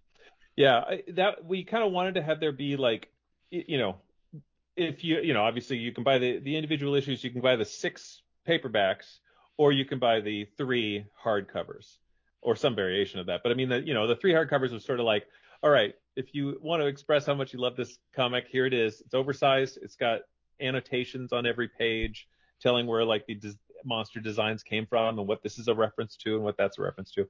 And then it has backup stories and all the. I did a bunch of like monster movie reviews in the back of each issue, so those are all collected back there too. And yeah, trying to make it sort of like the ultimate edition. And and it's nice too because when this final one comes out, it's like I can finally say like, okay, I'm done. I can breathe out. Like I can breathe out all of that monster movie stuff and and start making room in my brain for other things. Because presumably at that point, I guess the only thing left would be like the super giant one volume, like Taschen sized Kaiju Yeah. Max. But then it's like who other than your mom would really buy that? Right. I mean, it is nice to have everything in one volume just because then you know what your stock is because every time you have more than one thing, you're like, "Oh, I'm going to a convention, just got to bring this." And you're like, "Oh my God, I'm out of volume 2 or whatever." Like it's just so frustrating to sort of like try to keep all your stock at sort of like the same level or the correct level, where like there's a lot of number 1 and less of each one after that. Um, but yeah, it would be nice to have them all in one. But I mean, the three hardcovers are heavy enough as it is. Like those things are, you know, every time I bring them to conventions, I'm like, I sure hope people buy these because I don't want to take them on the plane home. I know it's always funny to talk to people when you go to conventions because it's like because eventually I would go, and a lot of times I was more going to sort of network, especially because when it was more that I was just doing the podcast and not doing the magazine, it was more kind of like meeting people in person and being like, hey, I got this pod and we do this, and would you like to come on at some point and like maybe schmoozing and be like, oh yeah, I used to do this and I've done this and this and this. So I really have like I got down to like one box. Yeah, It's like I had like a couple issues in the magazines and then like business cards and then like I still have like a box of pens that I bought like when I first started like 25 years ago or whatever. That like I bought like a box of like 500 Bic pens that have like the they have studio your name. logo on them. They Yeah, have yeah, they have like the name of the magazine and the website. I still have that box. It's like half full still. You know what I mean? It's like so I grab like a handful and I throw them in the box and I take it with me. So it's like whatever. It's like yeah, like I always worry about like like people like you have got like or have like such a wide variety of stuff too. Then it's like okay, I bring everything that I'm currently working on. And yeah, I bring like the stuff that I did for Marvel and DC because people have hopefully like heard about that. And it's like yeah. You then always it's want to get that thing. You want to have the thing on your table that people have heard of, so they're like, oh, like I'll have a Rick and Morty comic on there. They're like, oh, Rick and Morty, and then they come over and they see the other stuff. It can't all be your own create our own stuff, or else people will be like, not interested. And because you've done like a lot of licensed stuff too. Yeah. So I imagine like again if you're like got like the casual person walking through the con and they see like you're like, hey, I've like done a Star Trek book. Right. Right. Yeah, I mean, and it's interesting too because it's like, well, now Rick and Morty stuff is really useful for getting over people who might like Kaiju Max because it has the same sort of like, it's a cynical thing. It's sort of like a mashup, and it's sort of a postmodern take on certain things, whereas if I don't know if I'm trying to promote like Heck or something like that, like I might have something else up there, like a Simpsons thing or whatever, and yeah, or Star Trek, and yeah, it's I don't know, it's kind of and a lot of times it's just like, well, what do I have? What's easy to get? Well, who can I send an email to and they'll send me a box in time for the next convention? So a lot of times it's a little bit haphazard what's actually on my table. I'm saying because it's yeah, like you're a good person who's done like a bunch of variety where it's like do people still come and like ask about like the top 10 and like smacks and stuff like that, Oh or is yeah. Yeah, in fact, it's funny because it's like I felt like Smacks kind of came out and landed with a bit of a thud 20 years ago or whatever it was. But since then, I've had a lot of people come and tell me how much they like that, which is great, and I do a lot of, relatively speaking, I do a lot of commissions of Smacks and Toy Box and stuff like that. Um, yeah, so it's fun. It's fun when like things age into something that people really think of fondly, you know. like do people still ask you about the tick stuff? Oh yeah. Well, you know, usually people will be like, "Oh, I've been reading your stuff since Chainsaw Vigilante," and I'm like, "That's a long time. You're old." Like yeah. But usually, I mean, the Chainsaw Vigilante thing that I did for the tick stuff is, I mean, it's a mixed bag. It's you know, usually people aren't telling me that that was their favorite comic because it's nobody's real favorite comic, um, but yeah, I mean, it's people will bring up every comic that I've done, like, and bring up stuff that it's like, oh yeah, I forgot that I did, a cover for that, or I wrote one issue, or you know, And did layouts for 50 DC comics for a couple of years, and which nicely brings us to the point in the podcast where I always say, will we ever get any more replacement God? it's I hear from people who want to publish that every once in a while, and I guess I just sort of feel like I would do this, but not as a like a labor of love. I mean, it would be a labor of love, but I also sort of feel like I would do it for a page rate. I'm not going to do it. I'm not going to knock out 250 pages or whatever it would be, and finish the story just for the love of the game. It's like I'm too old to be doing comics the way I was when I was 23 years old, which was just kind of hoping that like they would catch fire and I would suddenly magically make a lot of money off of them. But it's like it's just frustrating because it's like people are like, don't you want to finish this? And I'm like, yeah, sure, but I can't like survive on goodwill. And I would love to finish it. I would love to finish it, but it's and but it's also like I want it to be like a real job. and see, part of that is too. It's like I like to see you do more to see how it ends, but you know how it ends, so you don't have to worry about finishing it. Right. Right. Right. And I mean, and funny thing is, I've always kind of thought like, oh yeah, I could just pick it up any old time. And then when I had there was sort of like, I am still sort of like entertaining ideas about like bringing it back. I have to go like, oh, what was happening in this comic? What was about to happen? Like, and I also think I wanted to bring some of the writing skills that I've hopefully developed over the last 25 years and kind of tighten it up and make it a little bit more. It was a little bit of meandery as a comic, and I would kind of like to without changing without changing the vibe of the comic. I'd like to sort of make it better written and make it sort of more focused and kind of move the story along with a little bit more speed.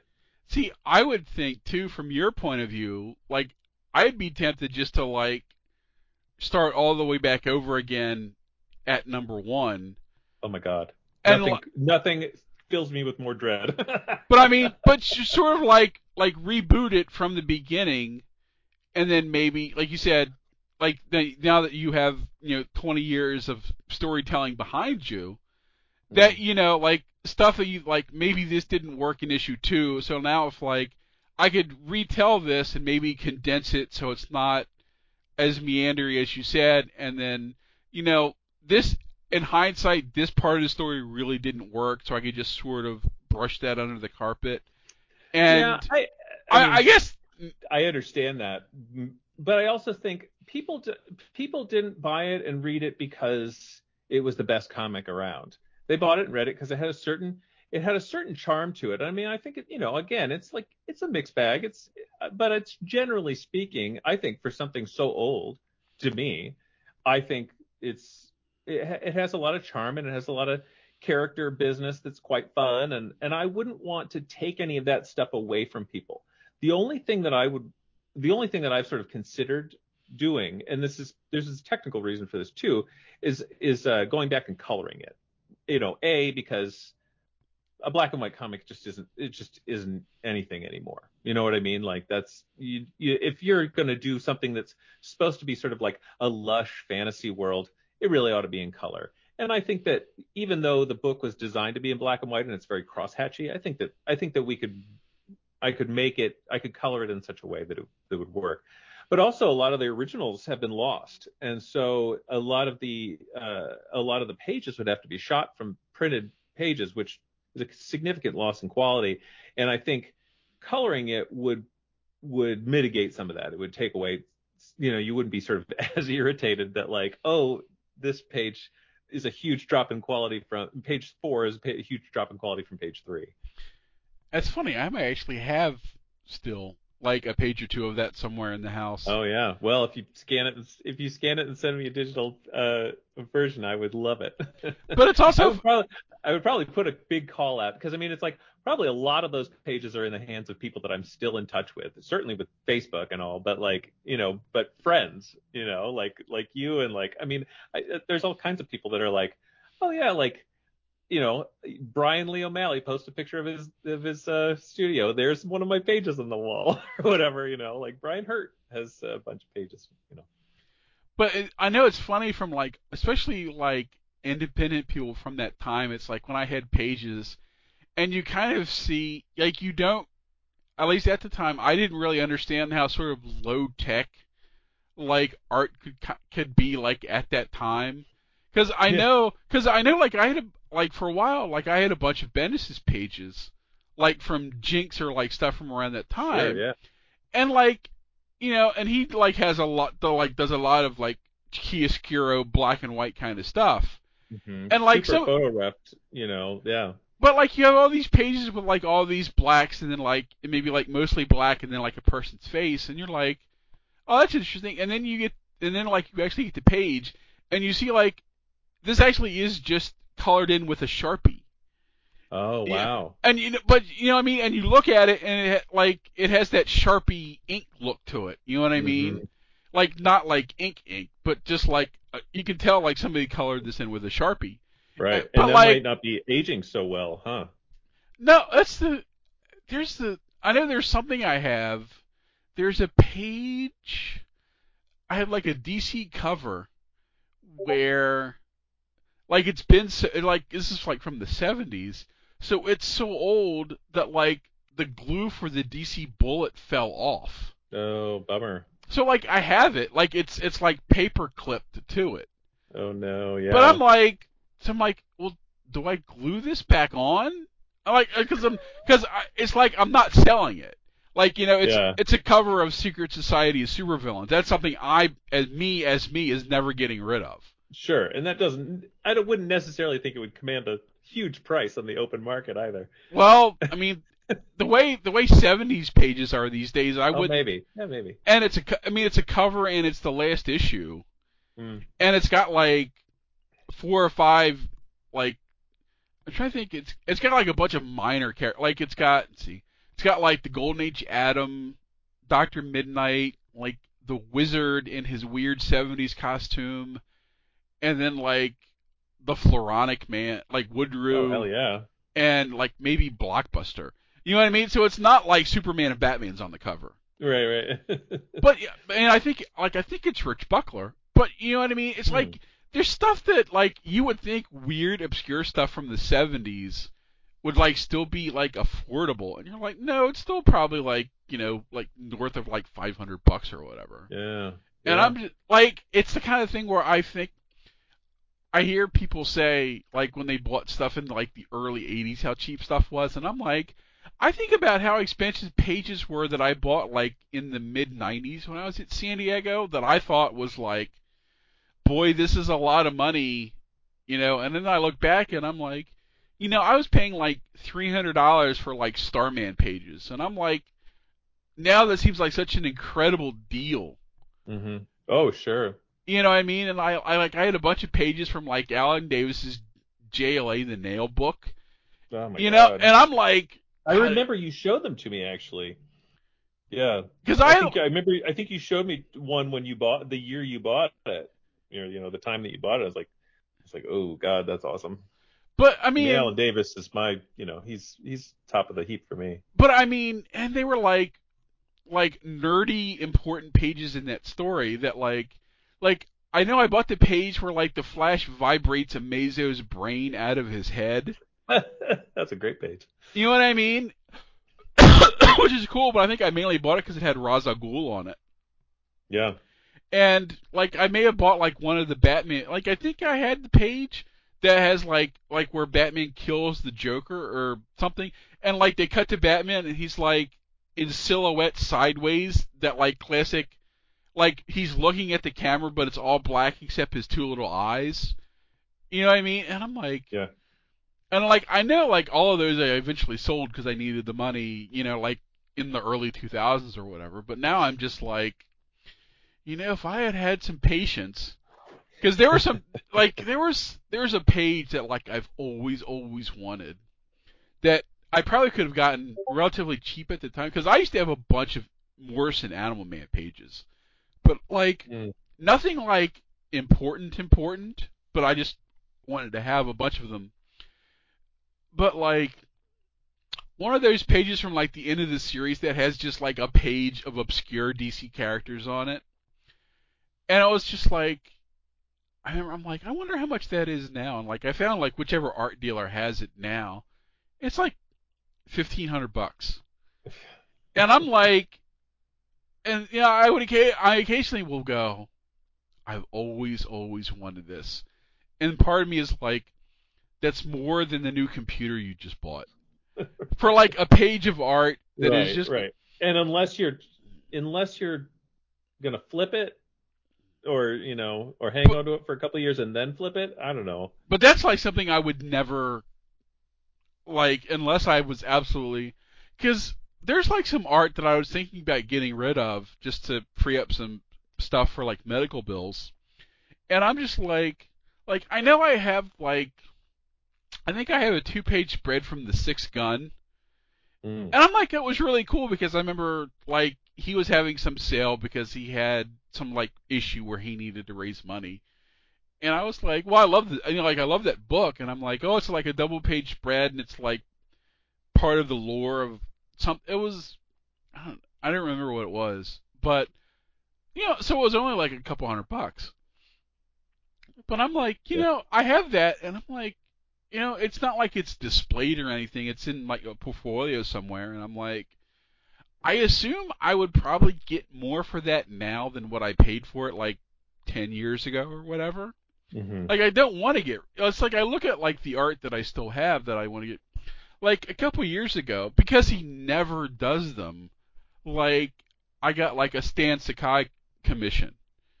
Yeah. You know what I mean? That was like I think it was like $500, and that's so it was like full page, one character, 500.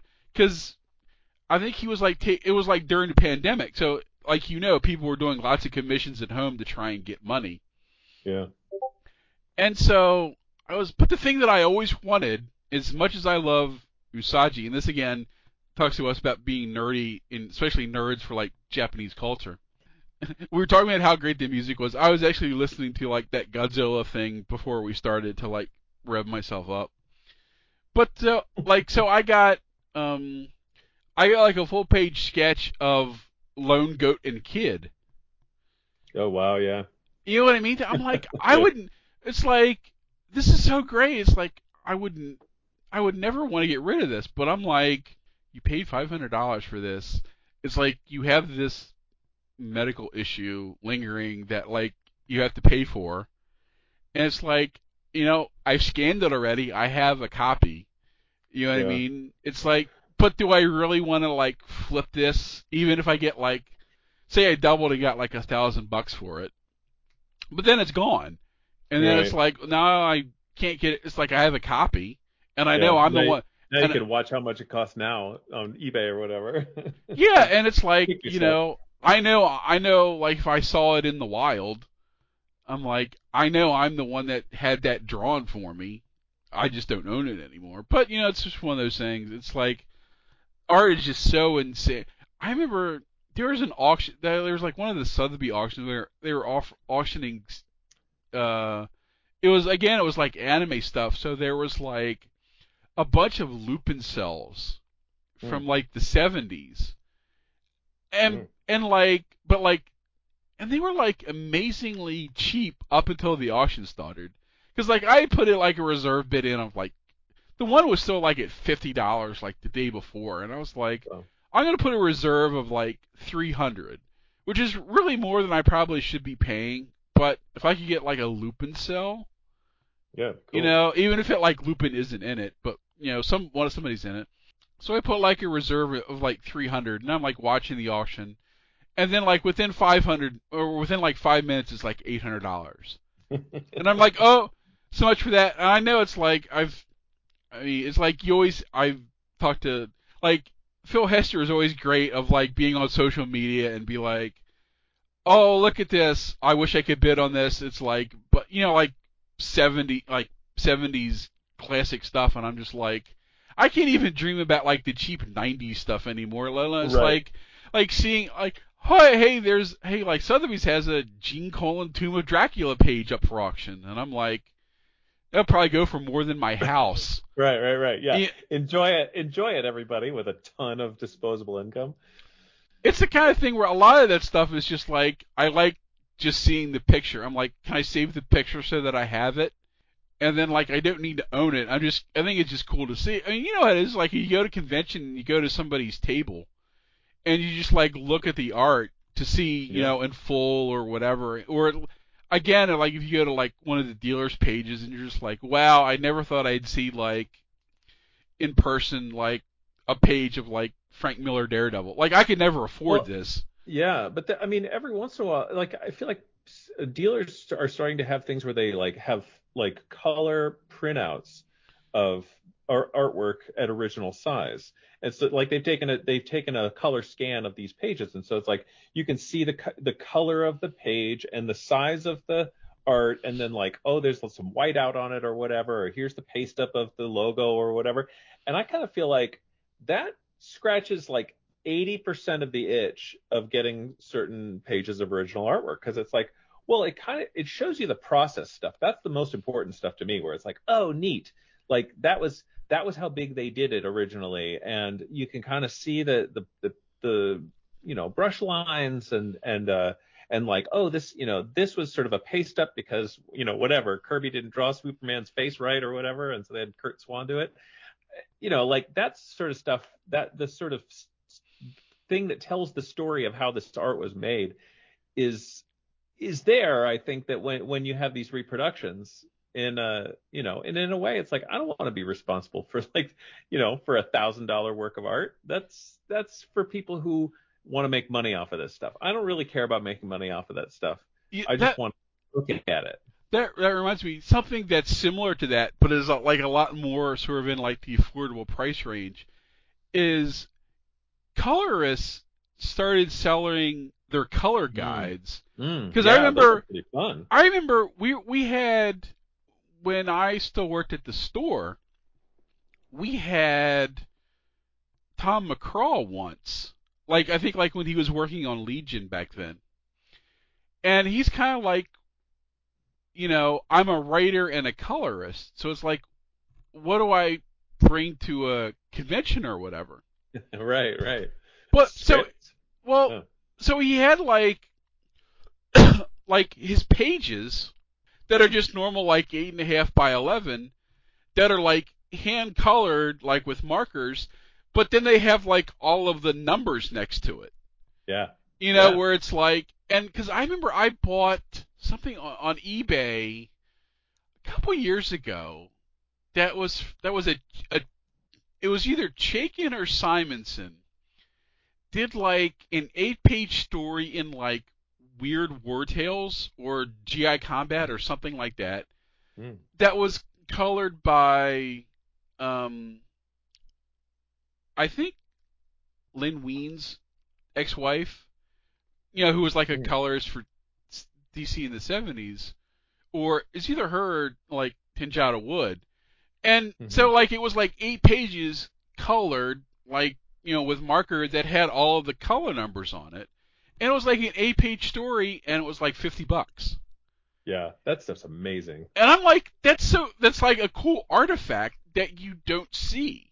Because I remember Yeah, telling, because I remember like when yeah. Tom came to the convention, he had like, so he was coloring Aquaman then. So I think this may have been like Peter David era. So he had like an entire issue that I bought for like $20. That was like Yeah. 20 pages of just like hand colored, and then had all of the numbers on it.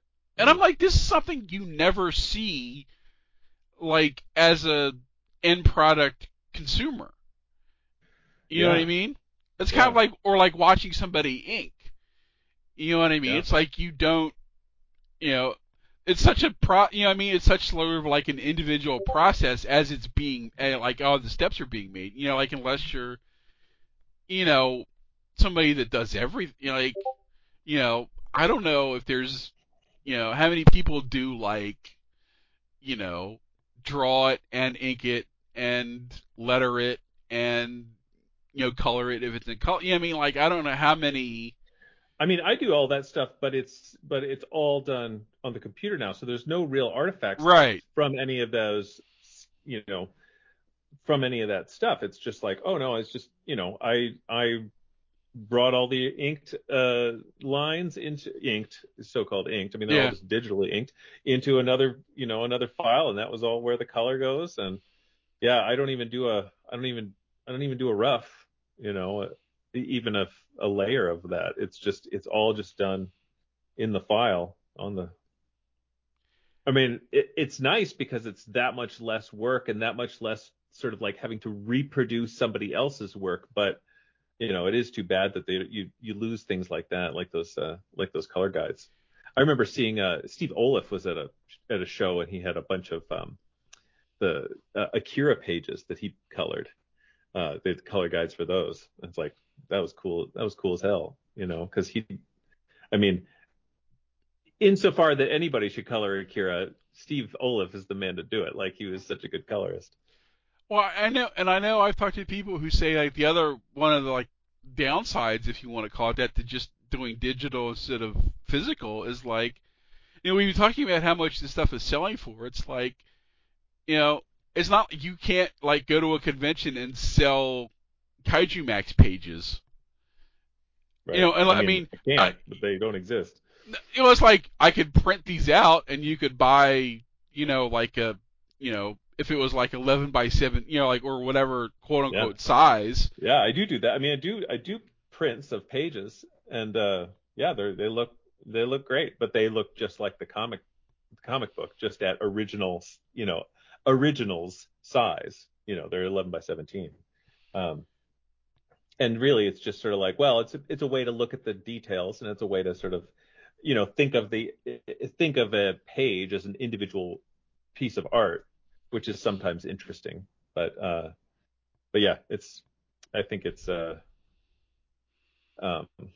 yeah, it's in a way it's too bad to lose that sense of like, here is this thing from halfway through the project or from halfway through the process that sort of shows the steps, like this is line art with some whiteout on it. That's, that shows you It shows you what is involved in the process, and that's kind of sort of lost. I don't know. I mean, sometimes I sort of feel like it's interesting though. Like I would love to, when you have an artist who works digitally, it's like, can I download one of your Photoshop files and just look at it panel by or layer by layer? Because that's pretty fascinating too, where you're just sort of like, oh, look at how he did the sky, like that did in what I would think would take, you know, 7 steps takes only 3 because they did this, they in this very efficient way. Yeah, But and it's hard. You can't how do you give someone a Photoshop file? I mean, or like at a convention, how do you present somebody with a Photoshop file? that's like, people who have like Patreons and it'd be like, hey, I'm going to be, sketching today or drawing an issue of blah blah blah, and I've got my camera set up and like you can watch me draw it, and I'm like, that's cool. It's also kind of weird. You know what I mean? At the same time, it's always fun to like watch. Like if you're at a convention and you watch, like when they used to do the thing where they would put like somebody on a stage and they would like draw as the panel went on, and then you saw what they did by the end. I'm like, Yeah. but like I don't know. I don't know if it's like a space violation or something weird. It'd be like It if you had a it is. camera. Yeah. Go ahead. No, I was gonna say like if you just like turned your camera on while we were doing this and like you had been drawing while we were talking, and it'd be like kind of neat but also kind of odd at the same time. Yeah. Well, and what's funny is that I feel like in America, at American comic conventions, that's most of my experience. People don't want to, or people feel like it's intrusive to watch you draw. And I'm always sort of like, you can watch me draw as much as you want. Like, if you have questions, let me know. Whereas I was at a convention in New Zealand, and people want to watch you draw it from start to finish. And it took a second to get used to it, where I was like, oh, people don't usually do that, but like, I'm like, yeah, absolutely. I mean, I think it's kind of fun, especially if people have questions like, oh, why did you do that, or why did you start with this method of watercolor, or why are you cross hatching that? I don't know. Like it's fun to sort of go like, let me think about it. I don't know why I'm doing that. Oh, okay, here's the answer. Well, plus it's like you're part of a studio, right? So I mean, Yeah. it's or do you used to be part of a studio? No, I am. Yeah, yeah. Oh, you are. Okay. So Yeah, I mean, you're used to like being in a room with a couple different people to bounce stuff off each other, or hey, I need you to model this for me or whatever, as opposed to sort of the right. stereotypical like artist just being like in one room of his house with his drawing table by himself drawing. Yeah, yeah. I mean, we were all kind of doing that for a couple of years, but now we're back at the studio. It is nice. I mean, I think that there's a lot less of that than you might imagine. Like, certainly nobody's modeling for anybody else, but which I think is funny. It would be funny, but like, yeah. But it's also a thing where it's like, I don't want to look over your shoulder, but I'm utterly fascinated with how other people draw. Like I think it's really fun to watch people draw and think about like, I mean, even watching a video of myself drawing, it's funny because it's like, well, when I'm drawing it, I'm thinking a couple steps ahead. So I'm like envisioning what's in this blank space, and then I'm kind of putting it in there, right? But when I watch the video, I'm not thinking that way. And so I'm just sort of like, oh, he, meaning me, is, now cross hatching this area so that to give it a sort of like a bounce light effect. And oh, that's interesting. Like I think and watching anybody else draw, it's like, it's fascinating to go like, oh, wow, they're envisioning sort of like, this lighting effect that, just out of their head. They're just doing it. They're just doing it, figuring this lighting effect out completely on the fly. How amazing is that? Yeah, it's definitely, especially as someone who has absolutely no artistic skill whatsoever. It's sort of like it's like you know, it's like you. Some people, it's just like I can't even like imagine, like somebody like like Simonson drawing some of the stuff that he like drew like during Thor, or like looking at like stuff Chaykin did in Flag, and you're just like, it's just so amazing. Yeah. Yeah. I mean, yeah, like watching them draw is it's fascinating stuff. I just think that it's really kind of incredible, and I think that artists kind of forget how incredible it is, even to other artists. Like I think I think it's more amazing to me to watch another artist than it would be for somebody who doesn't draw. Like I think that they would kind of go, "Oh yeah, that's amazing! Wow, I can't believe he can come up with that out of his head." And I think, "Oh, I've got my whole way of doing it," but they're doing it in a completely different way. They basically like it's like this convergent evolution of like they figured out how to do the same thing that I can do, but in a completely different path and come about it in a completely different way. They sketch things out in a different way. Like Daniel Warren Johnson, it's just I mean, he's this unbelievable artist, right? But like and his stuff is so sort of like ink heavy and like and bold and gestural and sort of stuff. So that I thought, oh, okay, I bet he just like barely sketches out sort of a figure to get the proportions right, and then he just goes in with the ink. But it's totally wrong. He goes in with pencil so hard and so like he uses such a soft lead. I mean, maybe not that soft, but it's like an HB lead. Like he really draws really hard, and his page is just covered with graphite. And then he starts to ink it, and it's like I never would have guessed that in a million years. That he works it all out in pencil first, and then has this style that it seems so loose and so sort of spontaneous on the page that like I'm always just astonished by his artwork every time I see it. Like both when I see the finished product and then when I see like him halfway through a drawing of Batman or something. Definitely.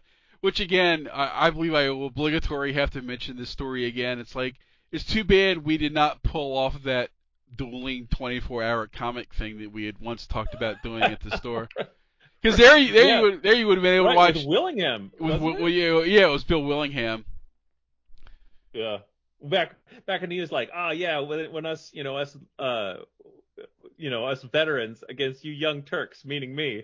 And I'm like, oh, I'm not such a young Turk anymore. I'm the old Turk. Definitely. Well, Xander, thanks again for doing the Mark, it's show. great. Sorry it's It's been so. great talking. We'll have to make sure that it's not 7 years until we have you on. Or it's exactly 7 years. We can do it again in 7 years time.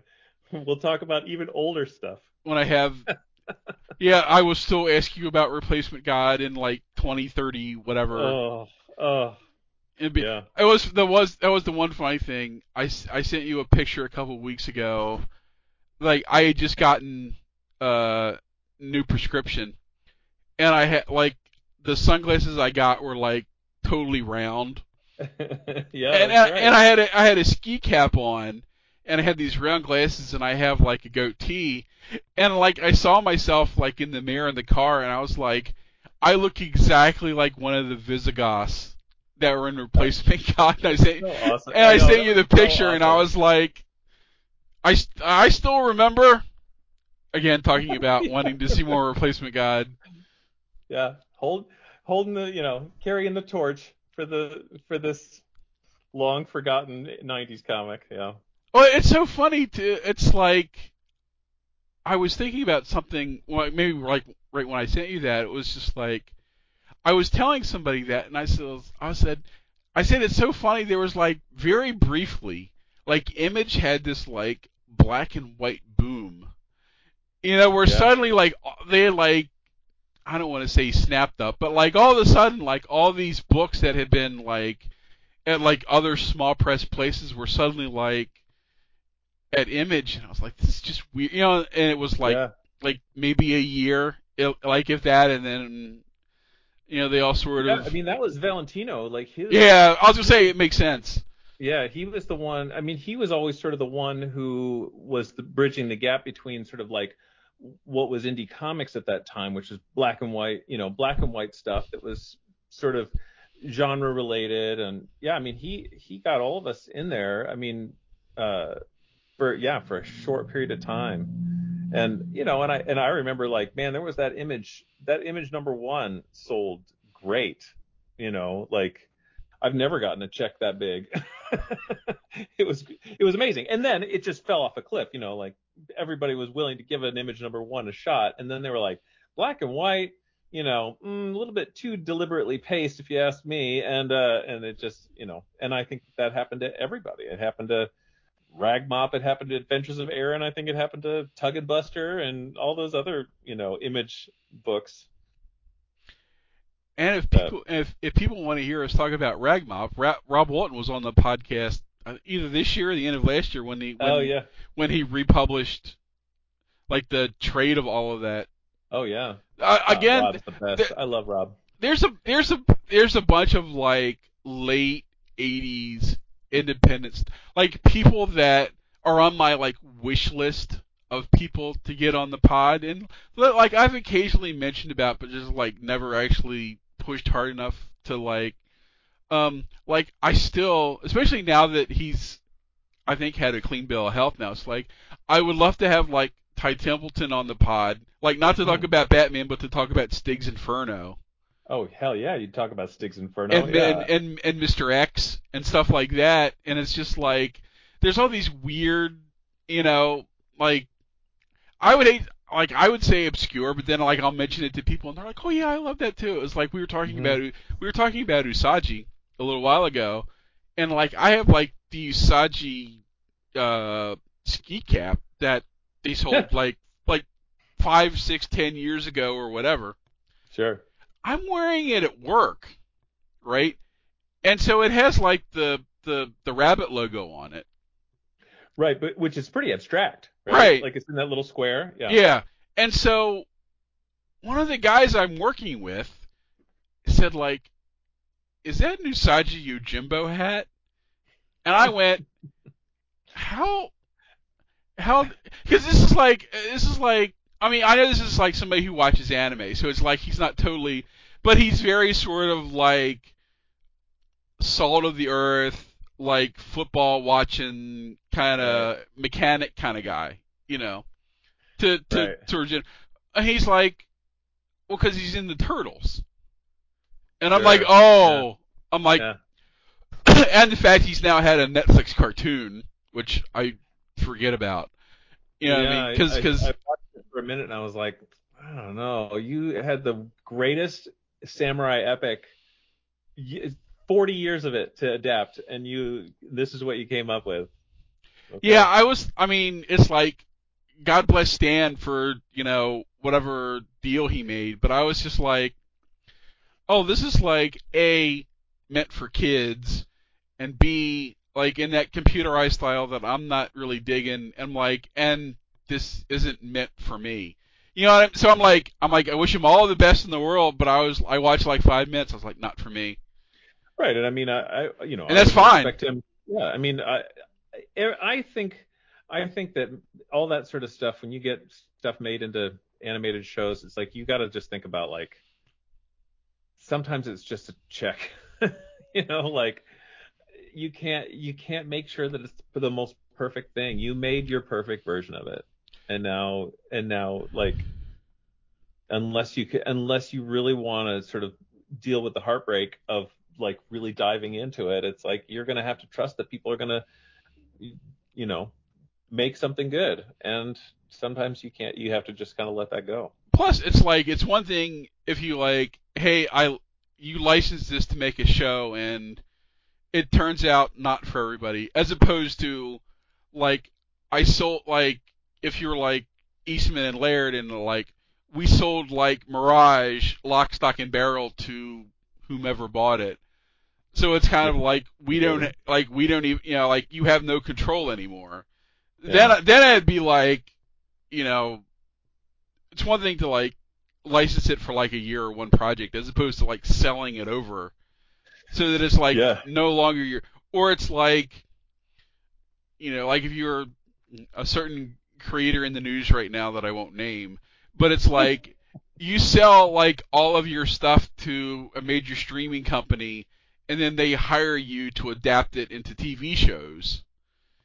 You know what I mean? So it's like Yeah. you're still in charge of it, but if something really weird happened and And like why wouldn't it? I mean, and weird well things then happen every day. well like and you do something stupid And like, hey, like say you sell Replacement God to Tubi, and then like Tubi hires you to make a Replacement God cartoon, and then you do something to get yourself canceled, and then Tubi says, we're not gonna have you do this anymore, even though you created it and you sold it to us. And you're like, well, I sold it to him. What can I do? Yeah. So I I mean, mean, you know, yeah, I mean, I think that there's, and I also just, but I also think, life's finite. And sometimes it's like, having enough money to retire beats having ultimate control over if I'm 80 years old, like there's some decisions to be made. Or, if I've got a child going to college, or if like there's a lot of stuff where it's like maybe enough money to live the rest of my life is better than controlling, my third favorite project. yeah, because I mean, especially if you're like a freelance cartoonist, you know what I mean? Where it's like, yes, you're doing self-owned, self-property, creator-owned stuff, but it's like, you know, yes, you had a hit with Kaiju Max, but it's like, who's to say, your next project is going to be as successful as that, even if it's better? You know what I mean? You never know. Right. I mean, especially the way like the comic book market is these days, or whatever. Yeah. You know what I mean? It's like, who's to say? So yeah, so I mean, like if somebody, offered you, again, you don't own Chainsaw Vigilante, but like if Right. you somehow did, you know what I mean? And like Tubi came to you They and already took some stuff from that and put it in the Tick TV show on Amazon. So yeah, I had that sort of like cat feather in my cap as a cartoonist, which is like, oh yeah, I made something and then they put it in a thing and I didn't know about it until I saw that thing. well, I've said this on social media a couple of times. My new favorite thing, and this is kind of like, well, macabre's not the right word, but close to it, is now when you go to a superhero movie and you get to the very end of the credits and you see the special thanks Yeah. and you see who they chose to list and who they chose not to list, Yeah. which may or may not mean who got money and who didn't get money, which I don't know if that does or not, considering some of the stories you hear about, like, I don't think it necessarily means money at all. no, I think but it's so funny when, for example, you go to see the Flash movie and like there's all these people get like a special thanks, but yet somehow like Gardner Fox and Mark Waid aren't on the list, and wow. you're like that's weird. But it's Yeah. like all these other, it's like all these other people, and you're like, I wonder, like you're like, I guess there's a reason, or what was the last? So I guess like when this Aquaman movie comes out, the next Aquaman movie that's I guess getting ready to come out, and Yeah. we get to the special thanks, and you're like, okay, like this is all hypothetical, and you're like, okay, Jim Aparo got a special thanks, Peter David got a special thanks, and then you're like, but hey, where's Ramona Fradon? Yeah. You know what I And mean? I think with stuff like that, a lot of times, especially when it's something that's, been owned by the company for years and years, it'll be like, oh, they thank this person because they specifically used the design of this Right. Aquamobile or whatever that was from that issue, there's a paper trail of sorts, and maybe they got whatever, $10,000 just that they found in the DC couch and send it to them. I mean, is my understanding, like, um, because there is a bonus, a DC anyway. There is a bonus system that's like, if you created this or that, like, you'll get this sort of like unofficial, I mean, official but unofficial check. Like it isn't tied into anything. It's just they just decide you created this. it's worthwhile to the company. We know that $40,000 is going to make you happy, and it's nothing to us, and it's good press, and then you'll rah the movie, and all that sort of stuff. I mean, I think Marvel has a similar thing, but it's way less money. Like they'll be full on taking people's panels as storyboards, and write them a check for Well, $5,000. well, that's like, Nothing. or the thing with like the Hawkeye TV show, Oh where yeah, where it's like the entire sort of like design aesthetic, especially for like the credits and things like that, were all like from like yeah. the Fraction era David books. Aja stuff. Yeah, Yeah, and he's like, "No, first I've heard of it," and yeah, you're like, it's like it's not surprising but still disappointing. Or like when you hear, like I think like like when Devin Grayson was talking about creating Yelena Belova, and it's mm, like the way they thought the contract was, it was like, if you create a character that ends up in like a Marvel TV show, you get X. yeah, And then they come to them and say, well, no, it's X, but that's actually split between you and the artist, the writer and the artist, which right. is not like how they thought the deal worked. And then it turns out, oh, by the way, and that money is only if they're in a certain percentage of the movie. And so, like, if Hmm. they're a star, and if they're in the movie less than that, then you only get X. And then what makes you wonder is like, is there somebody at Disney who says, hey, we need to cut a scene with this character because if this character is in the movie for one scene longer, we have to pay somebody like 10 grand more.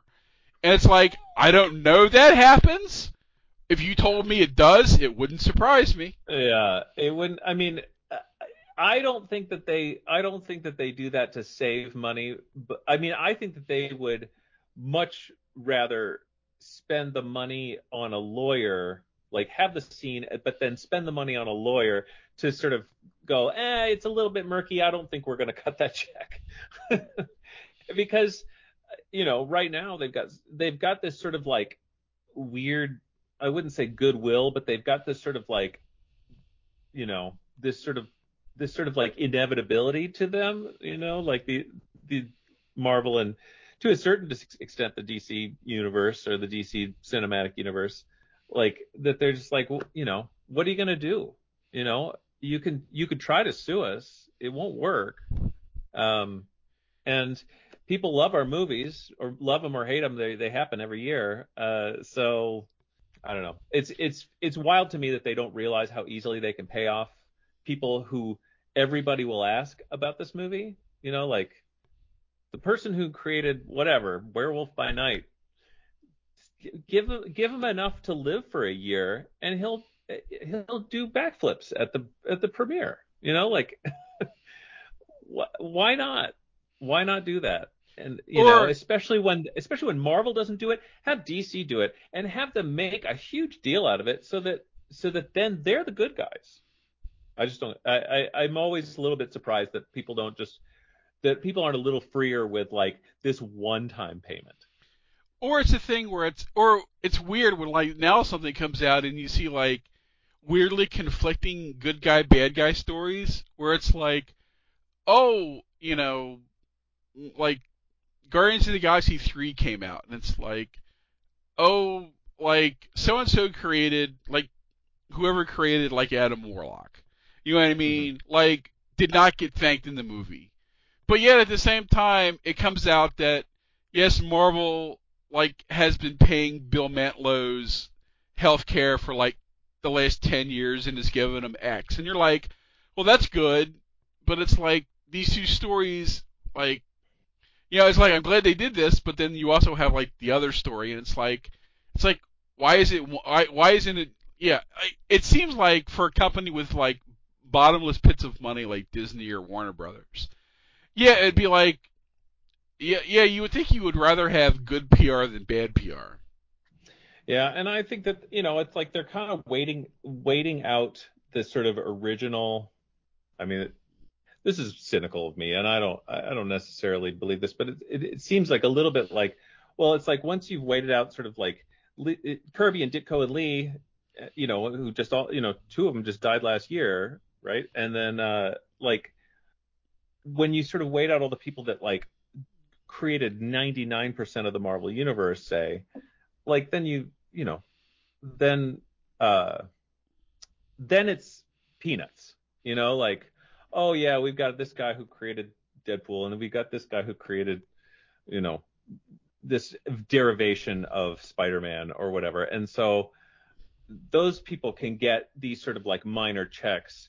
But, you know, way back, if you just sort of like cut Kirby like a $30,000 check, that's nice, but it's also like nothing would be enough that people would go like, oh, that's enough to pay Kirby for creating this multi-billion-dollar juggernaut. Well, I guess there was a story I think last week where like Marvel slash Disney had settled with like the Ditko estate, and I think like Don Heck's estate, like a bunch of these like Silver Mm. Age. So like they had now settled deals with like most all of the like Silver Age creators and their families or something like that. So I guess like it's sort of like we've Yeah, yeah there's a we've lot going on behind the curtain that we don't know anything about. yeah it's like we've taken care of like this generation. It's like so now we've got like if you're at Marvel, it's like now we've got to deal with like the like Roy Thomas, Steve Englehart generation of creators that did all this Hmm.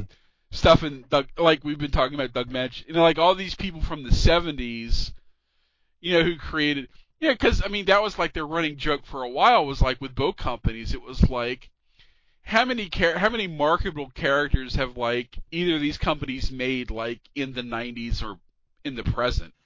Right. You know what I mean? It was like for a while it was like well Deadpool, and then Yeah. like and then Harley for Quinn. Harley Quinn, and then it was like Lobo. You know what I mean? Hmm. Like Lobo was like the biggest like modern creation success that like DC had. Yeah. Unlike other than other versions of established characters. Right. I Right. mean I mean one of my I don't know if this is a cynical take. I guess it is, but like one of my theories about why there's so much more multiverse stuff than there used to be is that like people aren't creating new characters that would like possibly involve quote unquote ownership. You know what I mean? It's like Yeah. Yeah. I mean like if like if you're doing Spider-Man and you're doing like a what if and you create like old West Spider-Man, that got bit by like a radioactive spider in the Grand Canyon while being visited like in an Indian burial ground. You know what I mean? Something like Yeah. that. I mean, okay, you created this version of Spider-Man, but it's still Spider-Man. Yeah. And Yeah. to go along with that, I think the flip side of that is creators would say, I can write a story using Old West Spider-Man rather than me creating a new Old West superhero that Marvel will now own, when I can just take my Old West superhero and publish it at Image or Oni or Dark Horse or Boom. You know what I mean? It's like, Right. why would I give you new IP when I can just recycle old? I can put a new coat of paint on old IP and make a new story out of it. Right. Well, and that's what, and I think that's Marvel cracking the code too, where they're like, oh yeah, we've got so many characters, and also we can make our best characters into 40 characters each. And that's so valuable to them because it's like I think at this point, what do they need new characters for? You know, like, we can all say like, oh, it would be great if they would come up with new characters, but would it? Like they can only publish so many comics per year, and I think that in a way they're just sort of like, yeah, let's just make different versions of these new characters, and then we can have something that has the appearance and the feeling of a new character, like some version of Spider-Man or like Moon Girl and Devil Dinosaur or like things that are like just a little bit different, gender flipped or whatever. And I think that will serve them very well for the next 100 years.